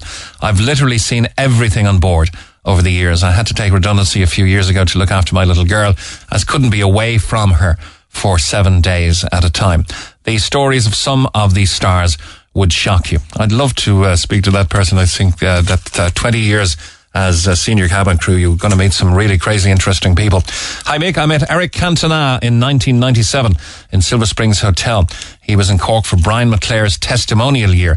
I also met Steve Collins and Chris Eubank in 1993. Was that the year they fought in the Green Glens in Mill Street? But anyway, I met them in Beamish and Crawford, thanks to Trevor Welch. He used to bring me along to press conferences to hold a camera sort of thing, said Mary Kent. Now to line one and to Andrew. Hi, Andrew. Hi, Mick. How are you? Very good. You met Ronnie Whelan? I did, yeah. We were down in Ballybunion about 4 or 5 years ago, and we were just inside in the hotel in Ballybunion having our dinner, and my mother actually kind of noticed him first, and then she was like, that's Ronnie Whelan. So we kind of went over then, and he was all chatting. Like, he was kind of, after finishing up his dinner, so then he basically spent like 15-20 minutes talking with us. He was lovely, real gentleman. Yeah, I interviewed Ronnie Whelan and Ray Houghton, and I wouldn't be a huge fan of soccer. I love soccer, but I don't follow it heavily, you know what I mean? And so it was a bit, that was in the Commodore Hotel in Cove. It was a bit daunting to be interviewing such stars, especially, you know, when Ray Houghton got the ball and stuck it in the net. That famous goal that day was a day, I think it just is a hallmark day. I remember being out in a boat, and I remember doing a gig that night in the Munster Arms Hotel in Bandon. There must have been 3,000 or 4,000 people packed into it, and I remember playing We Are the Champions as an English. I'm going to finish up with an English song, and they all went boo. And I said, because they're not going to be using it tonight. It's We Are the Champions. The place went absolutely mental. So I have a great affinity with that day. But I found Ray Houghton and Ronnie Whelan to be two of the absolute gentlemen you'd meet in your life. Yeah, like, he was totally and utterly down to earth. Like, and like, my brother isn't big into sport either, but like, he was, like, Ronnie was talking like to him about whatever, like, interests my brother has and everything. Like, he was so down to earth. Like, he couldn't, like you said a while ago, the bigger the celebrities, sometimes better than they are, like. Yeah, the bigger they are. I remember Billy Connolly saying that. It's the extremely wealthy, so he knew Sir Hugh Fraser, who owned Harrods, for instance. And Sir Hugh Fraser would talk with the guys normally who were, you know, maybe on the dole or unemployed or, you know, looking for work or something. And it's the kind of the middle class wannabes who are neither. They're not the poor and they're not the rich, but they're the ones who really, really revile everybody, turn everybody off because they're, you know, it's the social climbing element. But he found the very richest and wealthiest of people the most normal to deal with those who didn't have so much, and the people in the middle were the ones that were difficult to deal with. But there you go. Yeah. Anyway, yeah. Ronnie Whelan, still a gentleman to this day. Thanks a million, Andrew. No worries. Thanks, Mike. Thanks a million. Now we're going to finish up with Paul Byrne, Virgin Media News. Morning, Paul. Nice to talk to you again. Good morning, Mick. How are you doing? Very good. Now, a man in his 50s has been released from custody after being arrested in connection with the incident at the Harp Bar. Can you tell us more about that? Yeah, Mick, this incident happened sometime after 8 o'clock last night. There was a gentleman in his mid-50s asked to leave the premises at around that time. My understanding is that he returned around 30 minutes later armed with what's believed to have been a knife. Now, he threatened the staff verbally, and there was some sort of row broke out, and the man was taken down and brought to the ground. And as he was being brought down, a member of the staff was slightly injured. Thankfully, that person did not need to be taken to hospital, and just received a minor injury. The suspect was arrested. There was a large Garda presence at the Harp Bar last evening. He was arrested, taken to the Bridewell Garda station, questioned there for a number of hours before he was released, and a file will be sent to the DPP for consideration. Wow, and that's kind of the first night of open hospitality around the bars outside, so... Yeah, I suppose it put a dampener on things, you know, for the staff at the Harp Bar. But look, thankfully nobody was seriously injured, and you know, the person is alive and well to tell the tale today, really, and that's the best results. And on Kilreen Downey Avenue, Paul, we had reports that there was a house petrol bombed. Yes, there was a couple in this house sometime after midnight last night. They were in the house at the time, and a petrol bomb came through the front window. Luckily, the homeowner was able to quench and put out the fire. There was nobody injured, and the person called the emergency services. They attended the scene, but the damage, as far as I'm aware now, has just been a broken window, minor damage inside. As I said, the homeowner was able to extinguish the fire. Thankfully, again, in this case, nobody injured, but obviously a very frightening experience for the homeowners who were there just minding their own business, and suddenly a petrol bomb comes through the window. Not a nice experience, must be extremely shocking and frightening, but thankfully, again, they escaped uninjured. So did that petrol bomb explode, to your knowledge, or did he manage to put it out before it exploded?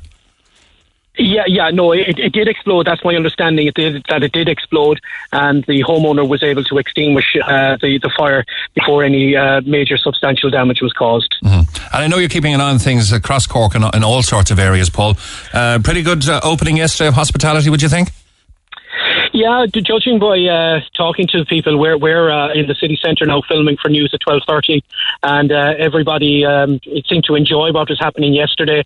The weather isn't as good today as it was yesterday, but look, people are out. They know what to expect. One woman, they brought their hat, they brought their wellies, they brought their brollies. They're prepared, but there's just an appetite to get out, sample the atmosphere, experience the dining that's to be done here in the city. And there's a great crowd in the city, in the city centre again today. And look, we must commend all of the publicans, the restaurant owners. They've had a nightmare from hell as the doors were closed, but thankfully they're back in business. Outdoor dining for now, indoor dining from the 5th of July. And I don't think we'll be back to normal, as it were. I was talking to Tom O'Connor in the South County Bar a couple of weeks ago for the news, and he said he doesn't envisage that we'll be 4 or 5 deep at a counter, handing out points for the foreseeable future. A year and a half, perhaps. Yeah, maybe a good thing. He said that, wining and dining is certainly going to take on a whole new experience from here, I think. Great prediction, Paul. Thanks a million, as always, for everything you do. Cheers. Paul Byrne, Virgin Media News. That wraps up the Neil Prendeville Show for today. The programme is produced by Brenda Dennehy and very ably assisted by Mark Willington. We'll talk to you tomorrow morning after news at 9 o'clock. Thanks for listening to this Red FM podcast. Don't forget to subscribe and check out redextra.ie for more great Red FM content.